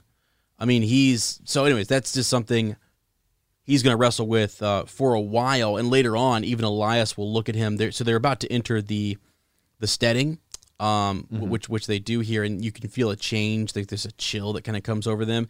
But once they're settled, like Elyas looks at Perrin, and it's like as if he can read his mind, and really he says he's just reading his face, but he can tell that he could almost tell what he was thinking. He was fingering his axe, looking at Egwene, worrying, looking at the sky, thinking about the fox, the whole thing. So he can kind of tell, like, yeah, you were thinking about it, weren't you?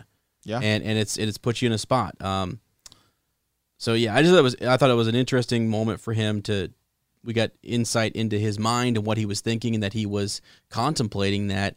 And in an odd way, it was a grace or a mercy that he was going to give to Egwene because he was that worried. He wouldn't want her to suffer. Yeah. Yeah. So, and as we said, we talk a little bit more about the steading here, and they do. Let's see. Elyas kind of explains to them that he bent over, shoulders shaking, to rest his hands on his knees. Safety, that's what. We made it, you bloody fools. No ravens will cross that line.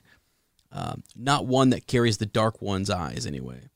A Trolloc would have to be driven across. There'd need to be something fierce pushing the Myrddraal to make them do the driving.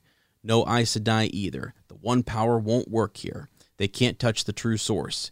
Can't even feel the source, like it vanished. Makes them itch inside, that does. Gives them the shakes, like a 7-day drunk. It's safety. So this is sort of a description of the steading. The Dark One won't go here. You can't drive a Myrddraal, which would then drive Trollocs into this, place. It's just it's as if it was almost like it's very different from Shadow Logoth, but it's the same idea that you couldn't drive them in here. It would take a whole lot more to do that, and even Aes Sedai don't go there because they are separated from. They cannot channel the power. So I think it's interesting, and again, Perrin and Egwene, they believe this to be like a legend, right? Like steadings are not something that they, they've heard of Ogier, they've heard of the breaking of the world and stuff, but again, it's legend come true for them. So, yeah. Okay, all right. Well, let's talk a little bit. Let's shift over to what's going on with Rand and Mat. So I'm going to go to about chapter 31 here. Play for your supper.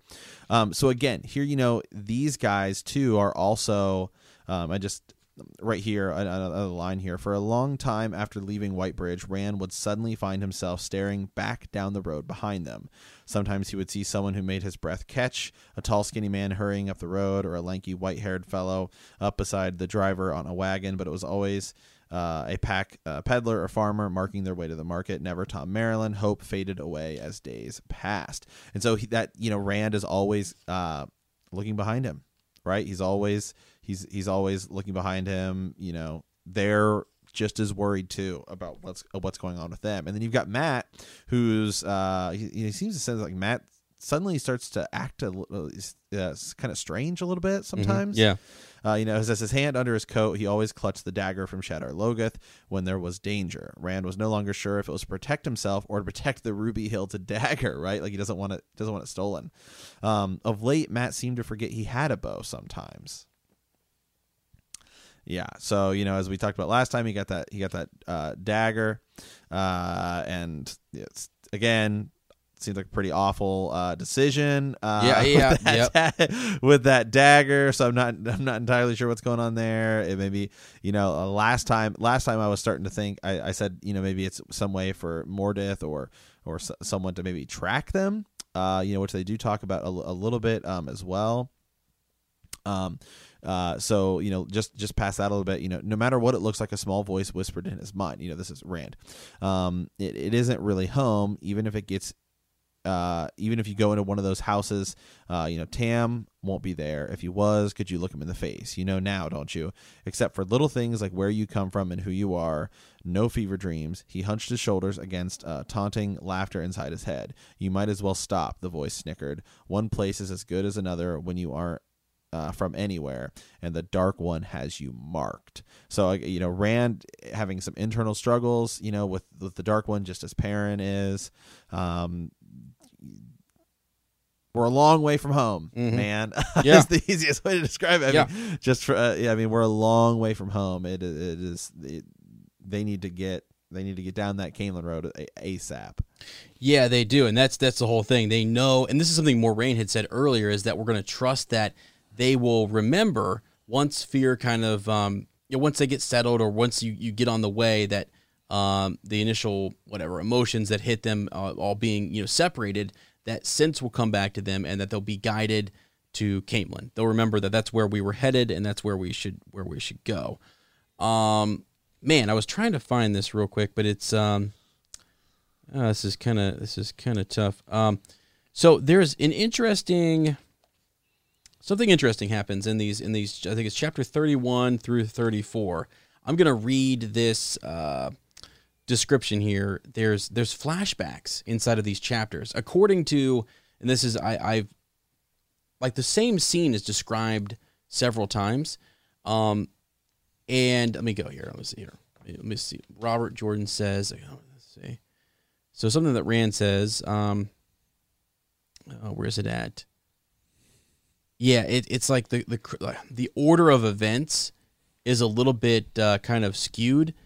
Here it is. Okay, Rand wondered if his whole sense of time had been skewed, and that's in the Last Village. Looks like that's in the chapter The Last Village. But there's this scene. I'll read it. Okay, so I'm gonna read the first two paragraphs here. A sudden gust swirled. This is chapter 31.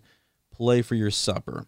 A sudden gust swirled road dust up around them, obscuring everything. He blinked and adjusted the plain, dark scarf across his nose and his mouth. Not too clean now. It made his face itch, but it kept him from inhaling dust with every breath. A farmer had given it to him, a long-faced man with grooves in his cheeks from worry. Quote, "I don't know what you're running from," he said with his anxious frown, "and I don't want to, you understand. My family." Abruptly, the farmer had dug two long scarves out of his coat pocket and pushed the tangle of wool at them. "It's not much, but here. Belong to my boys. They have others. You don't know me, understand? It's hard times." And again, these were scarves that they kind of treasured and stuff. But this same scene happens twice. And I'm going to give let's see here. I don't even know who this is. There's no really username for this, but I was on a forum, and it looks like, no, I can't. I don't know what it's not listed. But someone posed this question in one of the forums, because I went digging to figure out why is the same scene described twice. But in the Eye of the World, Matt and Rand split. They split off from Tom at White Bridge, and we're not sure what happens to him, right? They're traveling the Caemlyn Road. During that journey, there were two scenes which are exactly the same, even with almost the same wording.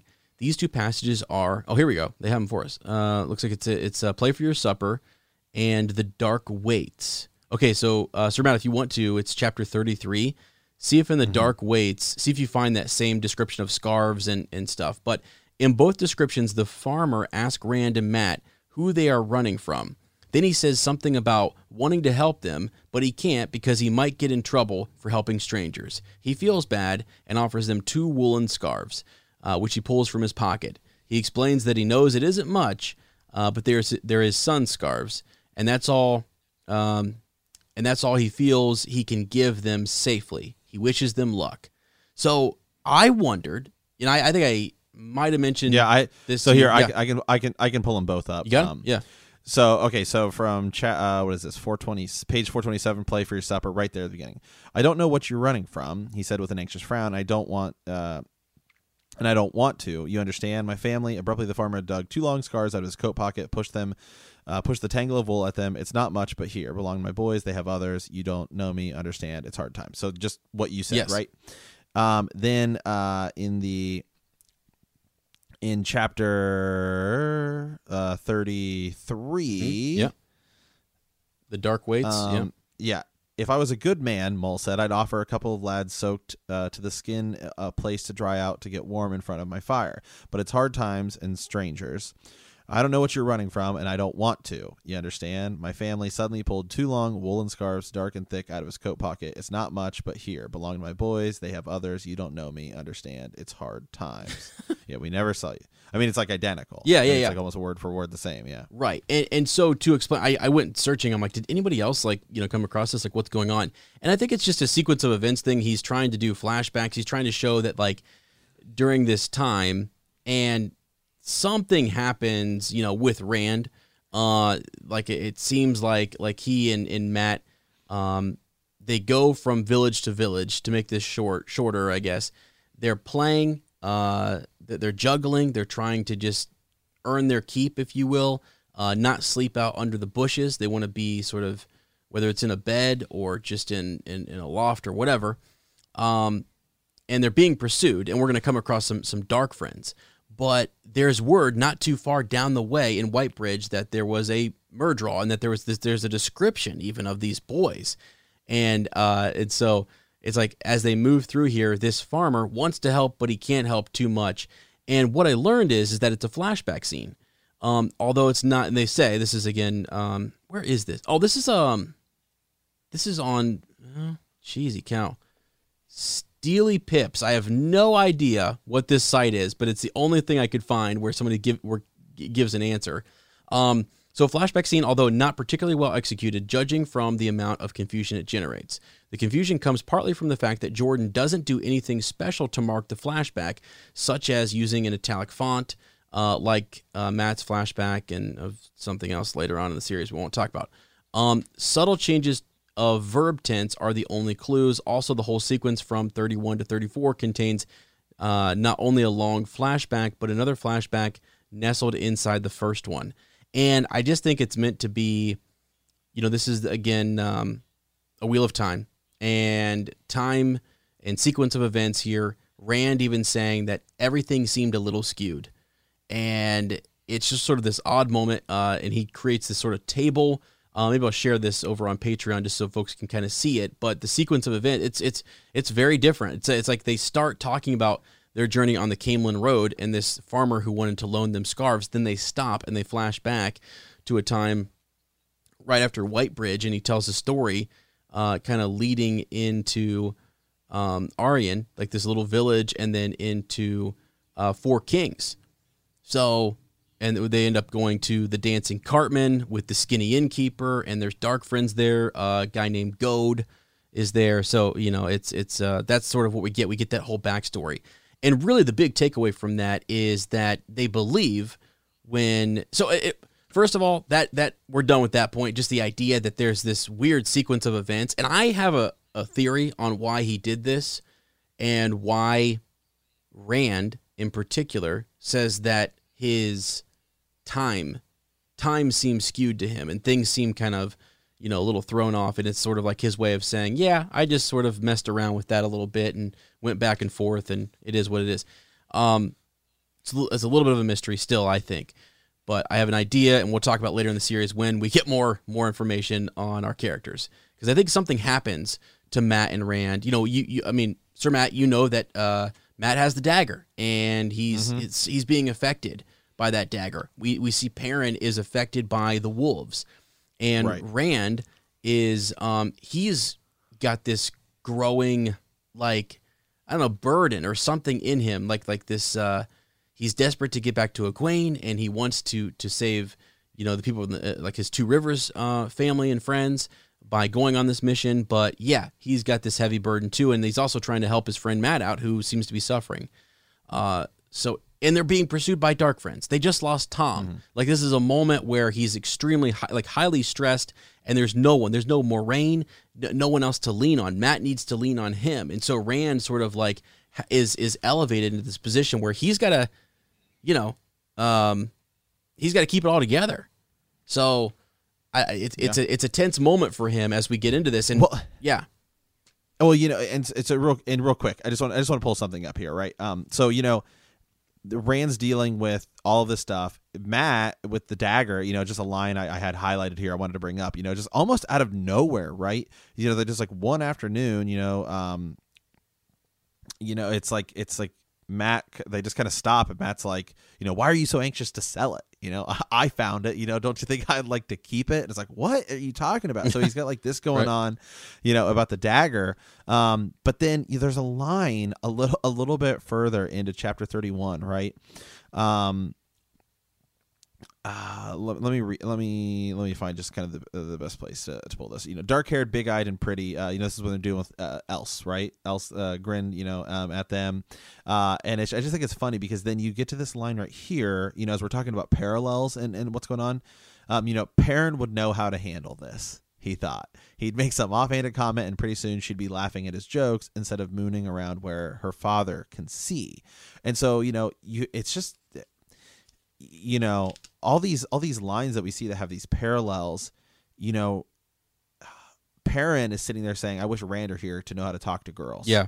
Well, then you got Rand sitting here saying, I wish I knew where Perrin was to help me talk to these girls. Right. And I think that's another big thing. It's, you know, it's not just, you know, Moiraine's not there. It's always been Mat, Perrin, and Rand. Yeah. The three of them together. And sometimes you need that, right? It's kind of like, you know, jokingly, like it's an Oreo, right? You've got like, you know, you got the two shells with the middle that kind of holds it together. And, you know, once you take off one of those pieces of Oreo, well, then it's no longer an Oreo, right? Yeah. You know, so, but sometimes you need all three of them to kind of balance and complement each other. Sometimes it doesn't work with just two. Yeah. It makes sense. You need all the pieces to make it work, and that's what's interesting about Ba'alzamon showing up in their dreams, those three specifically, and then trying to sort through them. Okay, so just a little bit here about some interesting things as they get into Four Kings, and again, they're traveling, they're just trying to make their way. They're looking for an inn. They can't really find one. Finally, the fourth inn they come across is the Dancing Cartman. And you meet this character who is this, let's see. He was a bony man with long, stringy hair to his shoulders, turned to a scowl at them. He turned to scowl at them as they came through the door. The first slow peal of thunder rumbled across Four Kings. What do you want? He was rubbing his hands on a greasy apron that hung to his ankles. Rand wondered if more grime was coming off the apron was coming from the apron or on the man's hands. He was the first skinny innkeeper Rand had seen. Well, speak up, buy a drink, or get out. Do I look like do I look like a rarey show? Flushing, Rand launched into a spiel he had perfected in the inns before. So he's like, I play the flute, my friend juggles, and really just I mean, this character, his name is Hake. So he's like, he ends up kind of telling them that really it doesn't really matter how good they are or whether they're good at juggling or what have you. The lot that's here, this is sort of a grimy, like it's not the best inn. Like all the other ones were full or they, you know, they couldn't get in. So this is like their last resort, and that's never really a good thing. And later on, there's a funny thing, just sort of in all the inns they stop at. you pay attention to the size of the person running the inn.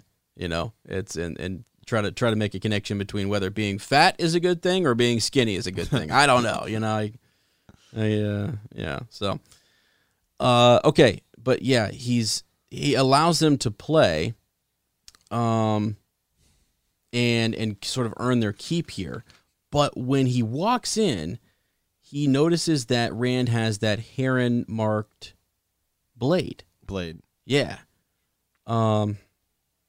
Yeah, and he's also noticing like their flute and everything else that they're just interesting. They're younger, and he's got this really, I don't know, devilish kind of look, right? As he's looking at these two, and he's promising them food, whatever, get up there, do your thing. He's also got his two thugs, right? His two bouncers that are there, and really, Rand and Mat are desperate at this point. They're desperate. They just need a place to sleep and some food, so they know it looks shady. They know this guy is staring them down and looking at their stuff, and it seems bad, but they stick it out, which I think is interesting. And yeah, you already brought up kind of the songs and the things that they, some of those connections that were made to the Tuathon and just the different naming of songs. But yeah, Hake is just not a good dude, and he is, they're kind of. They go back and forth. They eventually arrange sort of like a place to stay. And another character, let me go back to my doc here, shows up. And this is where we sort of get like people are... We know that Myrddraal and Trollocs have been after them, but now we have like an innkeeper who's interested in their stuff. We have dark friends who kind of show up and seem to be... we can assume that they're dark friends, I guess. Well, yeah, we'll learn more about them. But like they're here to take stuff from them. There's this character Goad who shows up, right? Mm-hmm. So Rand dream. Let's see. Let's see the time. Oh, and actually, here's something funny, just to sort of prove that whole sequence of events was like a flashback. This whole what we're talking about here in the descriptions. If you go to the wiki, and if you go to like other places like Dragonmount and Tar-Valon Library and stuff like that, they all mention that time moves back to the night at the Dancing Cartman. So they're referring back to this night when they staggered away in the rain. Rand dreams that he's back in the Four Kings. He's Four Kings. He walks into the Dancing Cartman. Goad is there, only recognizable from his clothes. So this guy Goad who walks in has, what has he got? Like slippers. It was raining outside. It was muddy, but yet he comes in these soft clothes. Looks kind of plump, and he has this same sort of look in his eye, the same glint that Hake does, and he's staring at these guys wanting something. So they sort of know that two guys are after him essentially. And long story short, they go up to when they're done at the end of the night, they are up there in what is almost like a cell. It's like this far back, like down the hall. They're back in this back room. There are bars on the windows. Remember that? There's like bars on the windows, and they're trying to get some sleep. And I think Hake is like, they think he's waiting for them to fall asleep so they can come in and rob them and steal their stuff. But yeah, it was like they get almost like attacked, and lightning strikes, man. Lightning strikes and like saves them. So I think that's sort of It's like what caused that lightning to strike? Like, was it just coincidence? Why did it come at this time of need for Rand and Mat? And it sort of helps get them away. I mean, I really think it's a part of why everything, the sequence, the time is skewed, and why we are doing a flashback and dreaming and thinking back to this time where he was trying to where they were trying to get stuff stolen from them. Whether they were trying to get to, but the people were trying to steal stuff from them. So I don't know. What did you think? Yeah, well, the whole bit with the lightning, right? Is kind of interesting if you're just looking at the line, because they talk about you always say like light save us, right? Yeah. Well, kind of did in this situation, right? And that's the only light there is at the time. They say like there was no light save the lightning, right? They can't even see until there's lightning. So I did just kind of made that connection. I thought that was kind of like interesting. Is that they're always saying light save us, right? Yeah, and then boom, lightning actually literally saves them. So light quite literally saves them, and so. Nothing, luck, right? He says that the light's own, is it, shivering, just the lightning, right? And so I just thought that's kind of interesting. Yeah, it is. It's like you kind of wonder, right? Yeah, light save us, and then sure as heck it did. Yeah. Well, and then after that, I mean, we can. For right now, we're going to leave like the lightning bit alone. I mean, there's something mysterious about that, right? There's something. Absolutely. Like, is it coincidence? I mean, what's like, what do you think? It's not coincidence that lightning hits and just when they need it. I mean, I don't think so. I mean, I don't necessarily know what caused it, but, I mean, right now it's seeming like in this section that we're reading as we're getting further and further, it seems like, magic and powers, pairing with the wolves, are starting to become more and more and more prevalent. And so, I don't know. I mean, I'm sure in some way it's all connected, but I'm not far enough in yet to find out how it is or if there is something that's like behind it all or whatever. Yeah. But I mean, clearly, I mean, it's not just like, oh, there's bounty hunters after them or there's men after them. The Trollocs Dark Ones fades. And, there's magic on the other side too, right? I mean, I think that the wolves and Perrin, that's definitely going to be a big something going forward. That's not just a coincidence. And then, I'm not saying like the lightning, I don't know yet, but I mean, clearly there's something with it. Well, and here's the thing. I know what I can tell you, and I can tell you what I first thought when I was reading this, because I remember very clearly like this happening, and I thought somebody is this is just my thought, and I'm not, I had several thoughts actually about this. I thought either it's just coincidence, or there's something about Matt has the dagger, and there's some power to that. And I thought, well, shoot, like maybe maybe this dagger's got some extra powers. And then I thought maybe somebody's looking out after them. I mean, actually, at first, the very first thing I thought when in all the confusion, I thought, okay, these guys that are trying to break the door down and Goad and Hake and all these guys. I mean, just all the bad stuff that's happening. I thought the Dark One is striking, like he's striking at them. We've seen him. He's trying to strike and get at them in his dreams. And I thought, okay, maybe it's that. So it's like it could be all sorts of different things, and it's just not. We don't know yet, really what happens. So we do know that like afterwards they're kind of dazed and confused. I mean, lightning literally struck right next to them, kind of broke through that the iron bars and into I mean, killed the people who were trying to pursue them or get into their room, and they get away. They're able to kind of go continue on, and they're sick. Rand is sick for a little bit, but he's also trying to help Matt, and they're both kind of helping each other. They enter a stable, and there's a woman who tries to like,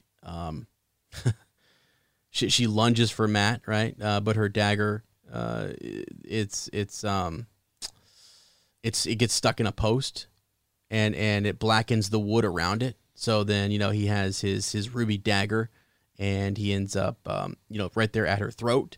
Rand convinces him not to kill her, and instead, they lock her up, right? And she's this dark friend. And it's from there, we're going to talk more. We're kind of saving some of the dark friend conversation for, not saving, but we're just kind of running out of time, and we'll save it for our extended edition. But these dark friends are starting to get to Matt a little bit, to the point where even in the next chapter, the final chapter here, he like accuses somebody of being a dark friend, and causing a little bit of a stir in one of these towns.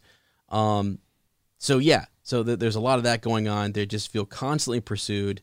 And there's no rest for these guys. But they do get on where we kind of leave them is they're on the road again to Caemlyn. They're with another farmer, and they're being told about Caemlyn. They're being told about the false dragon who is being brought to Caemlyn and Queen Morghese. who has an Aes Sedai advisor, Elida, a daughter and a son, Elaine and Gawain are there, right? So yeah, just interesting stuff that's being told to them about this place that they're going, new names that we're getting.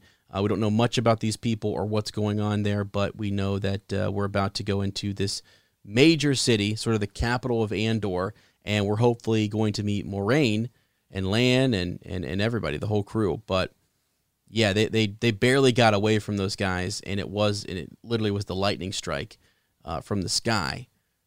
And afterwards, there's a bunch of confusion, and there's some sickness and some dark friends that still try to grab them.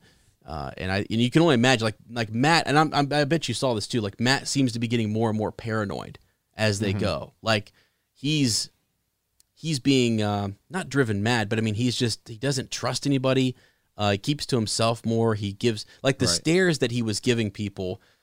It didn't.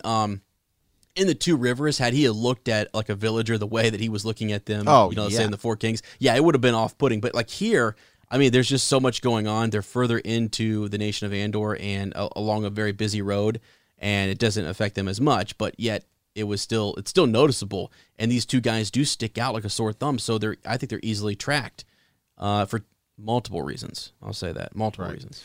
Right. And the other thing is real quick here, just as we're kind of finishing up here, going over these chapters, as they're on their, pulling into Caemlyn, essentially, Rand is having another bad dream.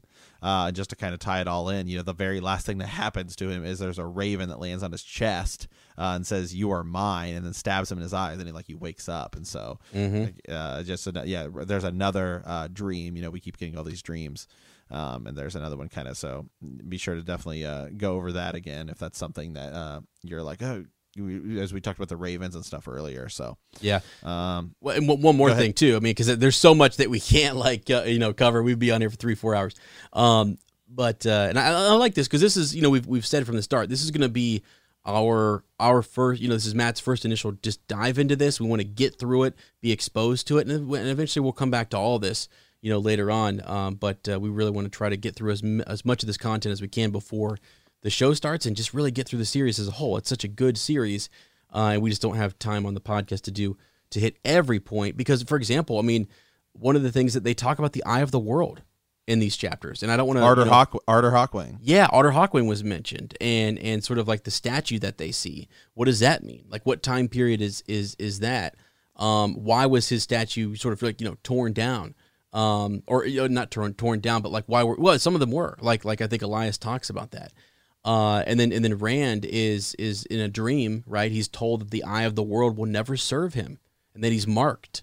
He marks him, like Balsamon in his dream and stuff. So it just, he sees what happens to Goad, like this dark friend. He sees what happens to him, and what happens when you either fail the Dark One or you don't do his bidding or whatever. Bad things happen, but yet you're, come serve me. Yeah. Don't mind what I'm doing. I'm over here, doing these terrible things to this servant of mine who failed me, but come serve me. You'll be fine. Just don't, Yeah. So anyways, there was a lot. I mean, although this wasn't, there's not a lot of like really big epic moments. There's a lot of tension and suspense building, I guess. They're being chased.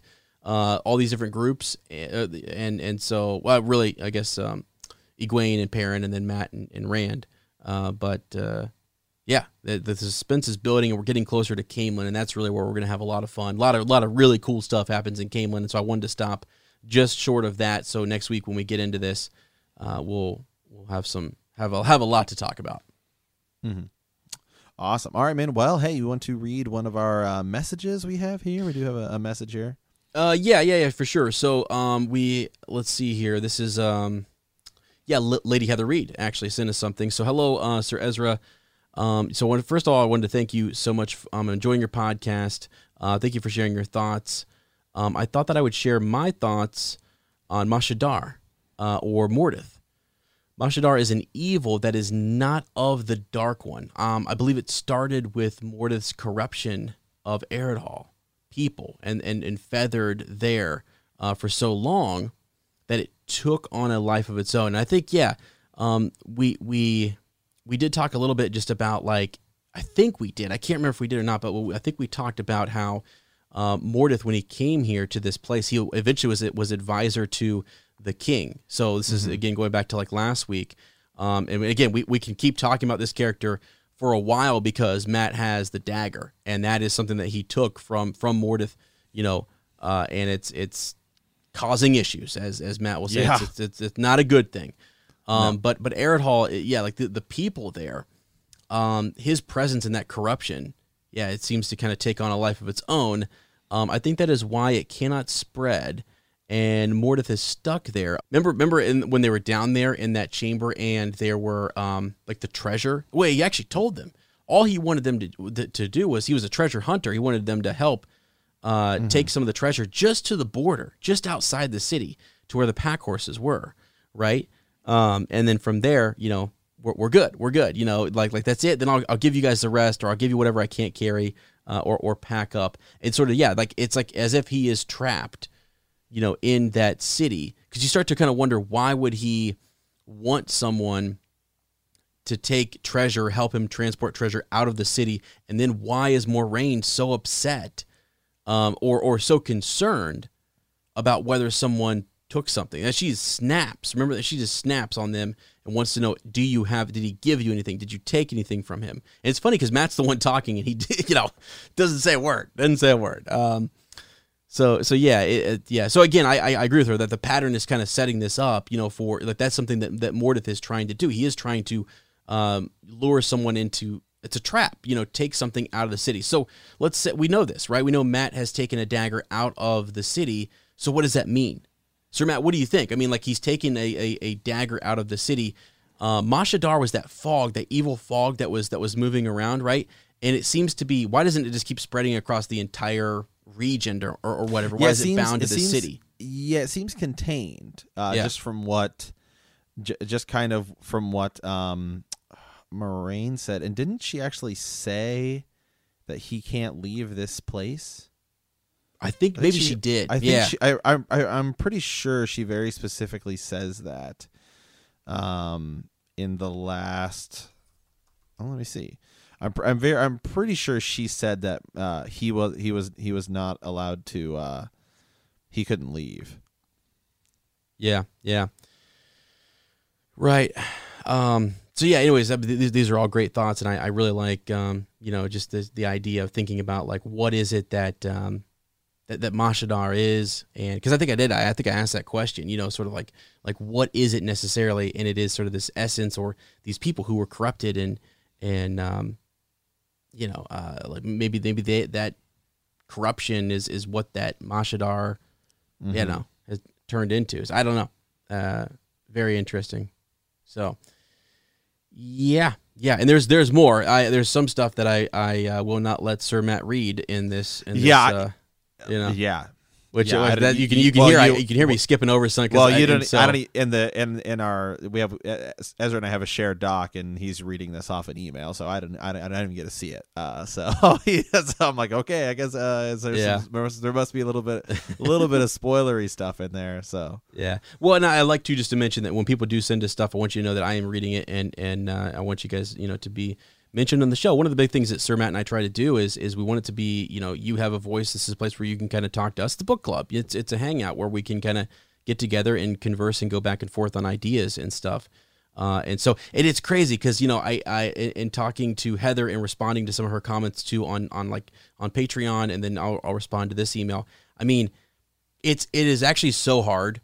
We've never done anything like this. First of all, we've never done something where I have read the series multiple times now, and Sir Matt hasn't, and so it's such a cool thing for me to see what you're learning, and for me to slow down and actually go back and look at this and think, oh yeah, what are some things that we need to slow down and hone in on, and then also I'm finding all sorts of like foreshadowing and clues that I did not catch even in my third read through. I'm just like, what?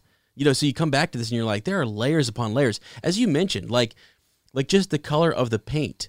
The fact that in Four Kings, one thing I noticed is that I read the line earlier in the podcast where they heard the first sound of thunder rumbling, right? So it's setting up this lightning strike that's going to happen later on. And there's layers to even that, right? Which we can talk about. But yeah, so Heather, thank you very much.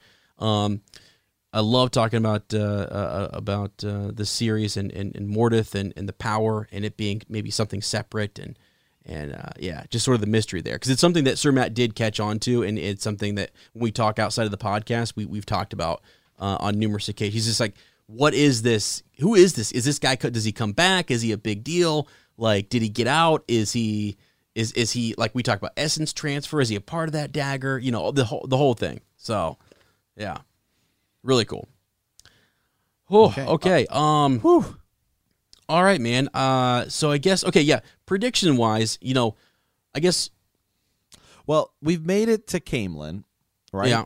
So, I mean, obviously that's where I think we're going to be. I'm trying to think how many chapters are we covering next time? Next time we're covering... Let me see. Around 9 chapters. Yeah. So, obviously, it's going to be Matt and Rand are in Caemlyn.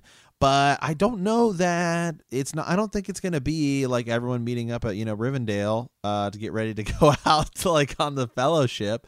I'm not entirely certain. It doesn't. It doesn't seem like Moraine and Nynaeve and Egwene and Perrin. I don't think all 3 groups are meeting up there. So it is possible that they have to move. That Matt and Rand have to move on even without them. So. We've been racing to Caemlyn, but that doesn't necessarily mean we get to Caemlyn it's going to be safe.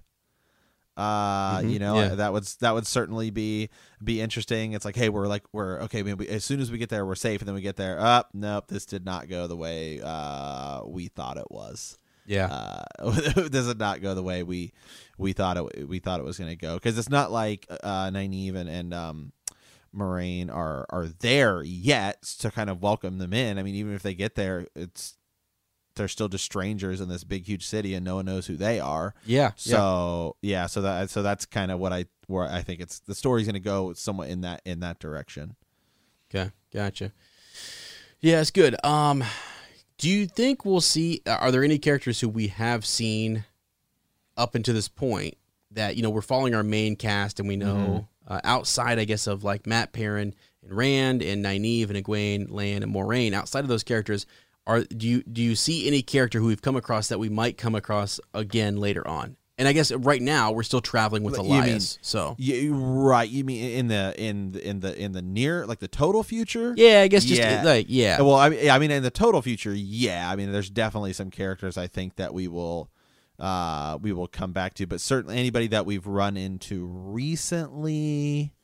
I guess it's tough in this because the only new people who we really encounter are like the innkeeper, right? And then we encounter like the Tuatha'an, right? We come across them. Yeah, so I mean, I don't, not anybody that we've seen like recently. Like, I don't think we're going to run into Mortith again for a while. I mean, we are definitely running into Mortith again at some point, okay. Obviously. Yeah, okay. But I don't think it's anytime soon. Yeah. Maybe not even in this book. Yeah, so I don't know. I don't know. Yeah. Okay. All right, cool. Yeah, I think Min, like, I think we'll run into Min again. She seemed like she was definitely some sort of like giving some sort of prophecy or something. So I think we'll run into her again at some point, but I don't know if anybody specifically anytime soon. Yeah. Okay. All right. Awesome. So yeah, we'll just kind of let's see. Oh yeah, so I've been keeping a part. Well, let's see. The power. Yeah. So I've been trying to keep track of your predictions, right? Haven't I down here? So Matt predicts that Rand and Egwene will hook up. That still could happen. I'm still holding out. They just got to get back together, I think. Yeah. Yeah. You said I think we're going to learn a lot more about Matt, Perrin, and Rand. Nynaeve, power struggle with Moraine. That's still going on. Continue. That's still going on. Yeah. Okay, and then really just I'm going to put here Caemlyn. Maybe that Caemlyn is dangerous. Yeah. Right. You're kind of thinking that. All right. Okay. Yeah, and then the dagger. We talked about the dagger too. Yeah. Okay. Awesome. Just trying to keep track here of some things, and we'll kind of revisit these and see how you did. So. Mm-hmm. All right. Yeah. Okay. So real quickly, just thanks again, guys. It was kind of a longer episode than I intended it to be, but wow, that's okay.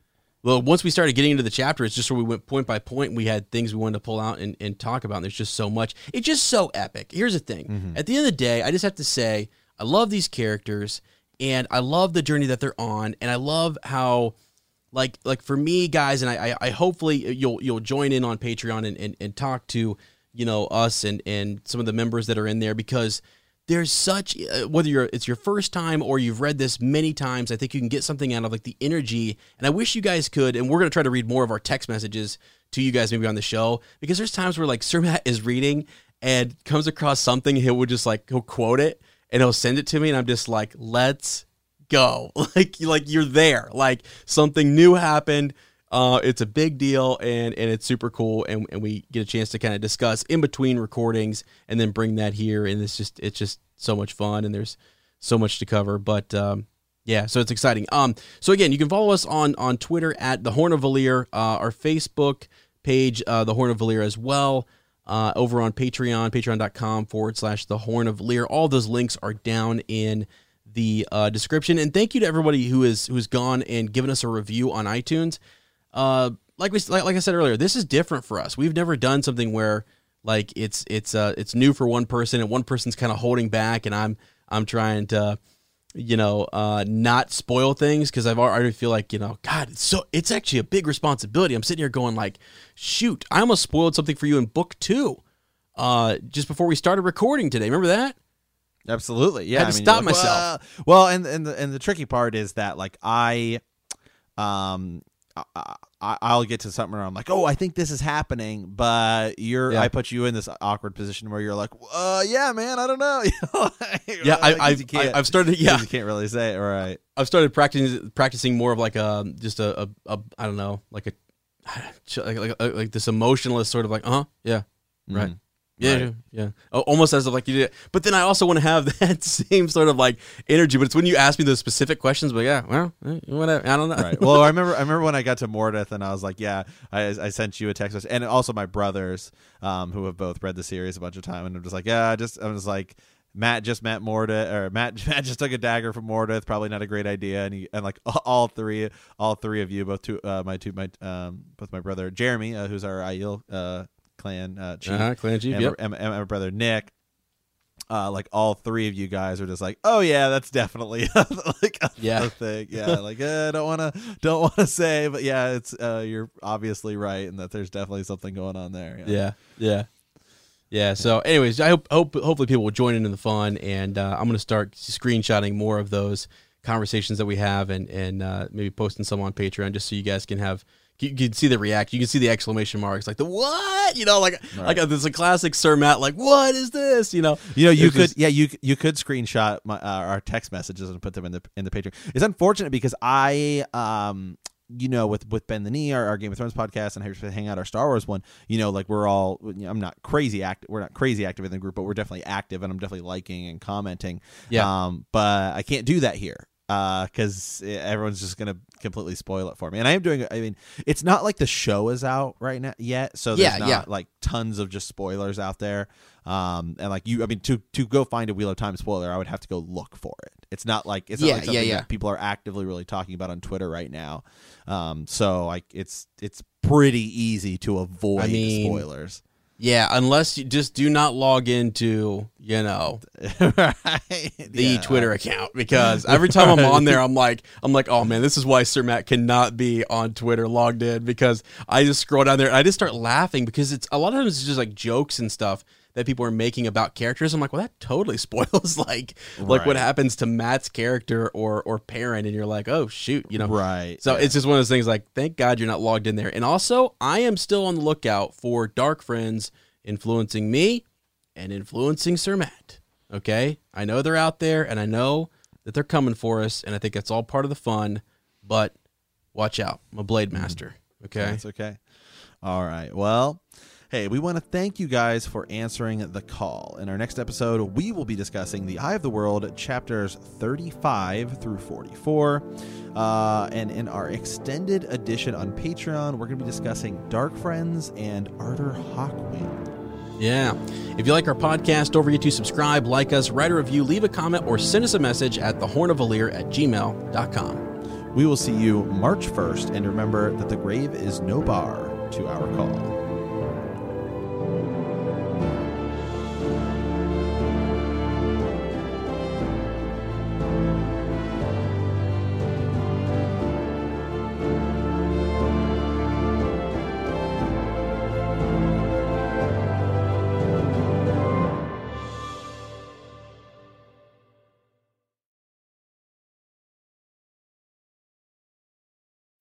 When you need mealtime inspiration, it's worth shopping Kroger, where you'll find over 30,000 mouth-watering choices that excite your inner foodie. And no matter what tasty choice you make, you'll enjoy our everyday low prices, plus extra ways to save, like digital coupons worth over $600 each week. You can also save up to $1 off per gallon at the pump with fuel points. More savings and more inspiring flavors make shopping Kroger worth it every time. Kroger, fresh for everyone. Fuel restrictions apply. Save big on brunch for mom, all in the Kroger app. Get 16-ounce packs of flavorful Angus 90% lean ground sirloin for $4.99 each with a digital coupon. Then buy 2, get 2 free on 12 packs of delicious Coca-Cola, Pepsi, or 7-Up, all with your card. Shop these deals at your local Kroger today, or tap the screen now to download the Kroger app to save big today. Kroger, fresh for everyone. Prices and product availability subject to change. Restrictions apply. See site for details.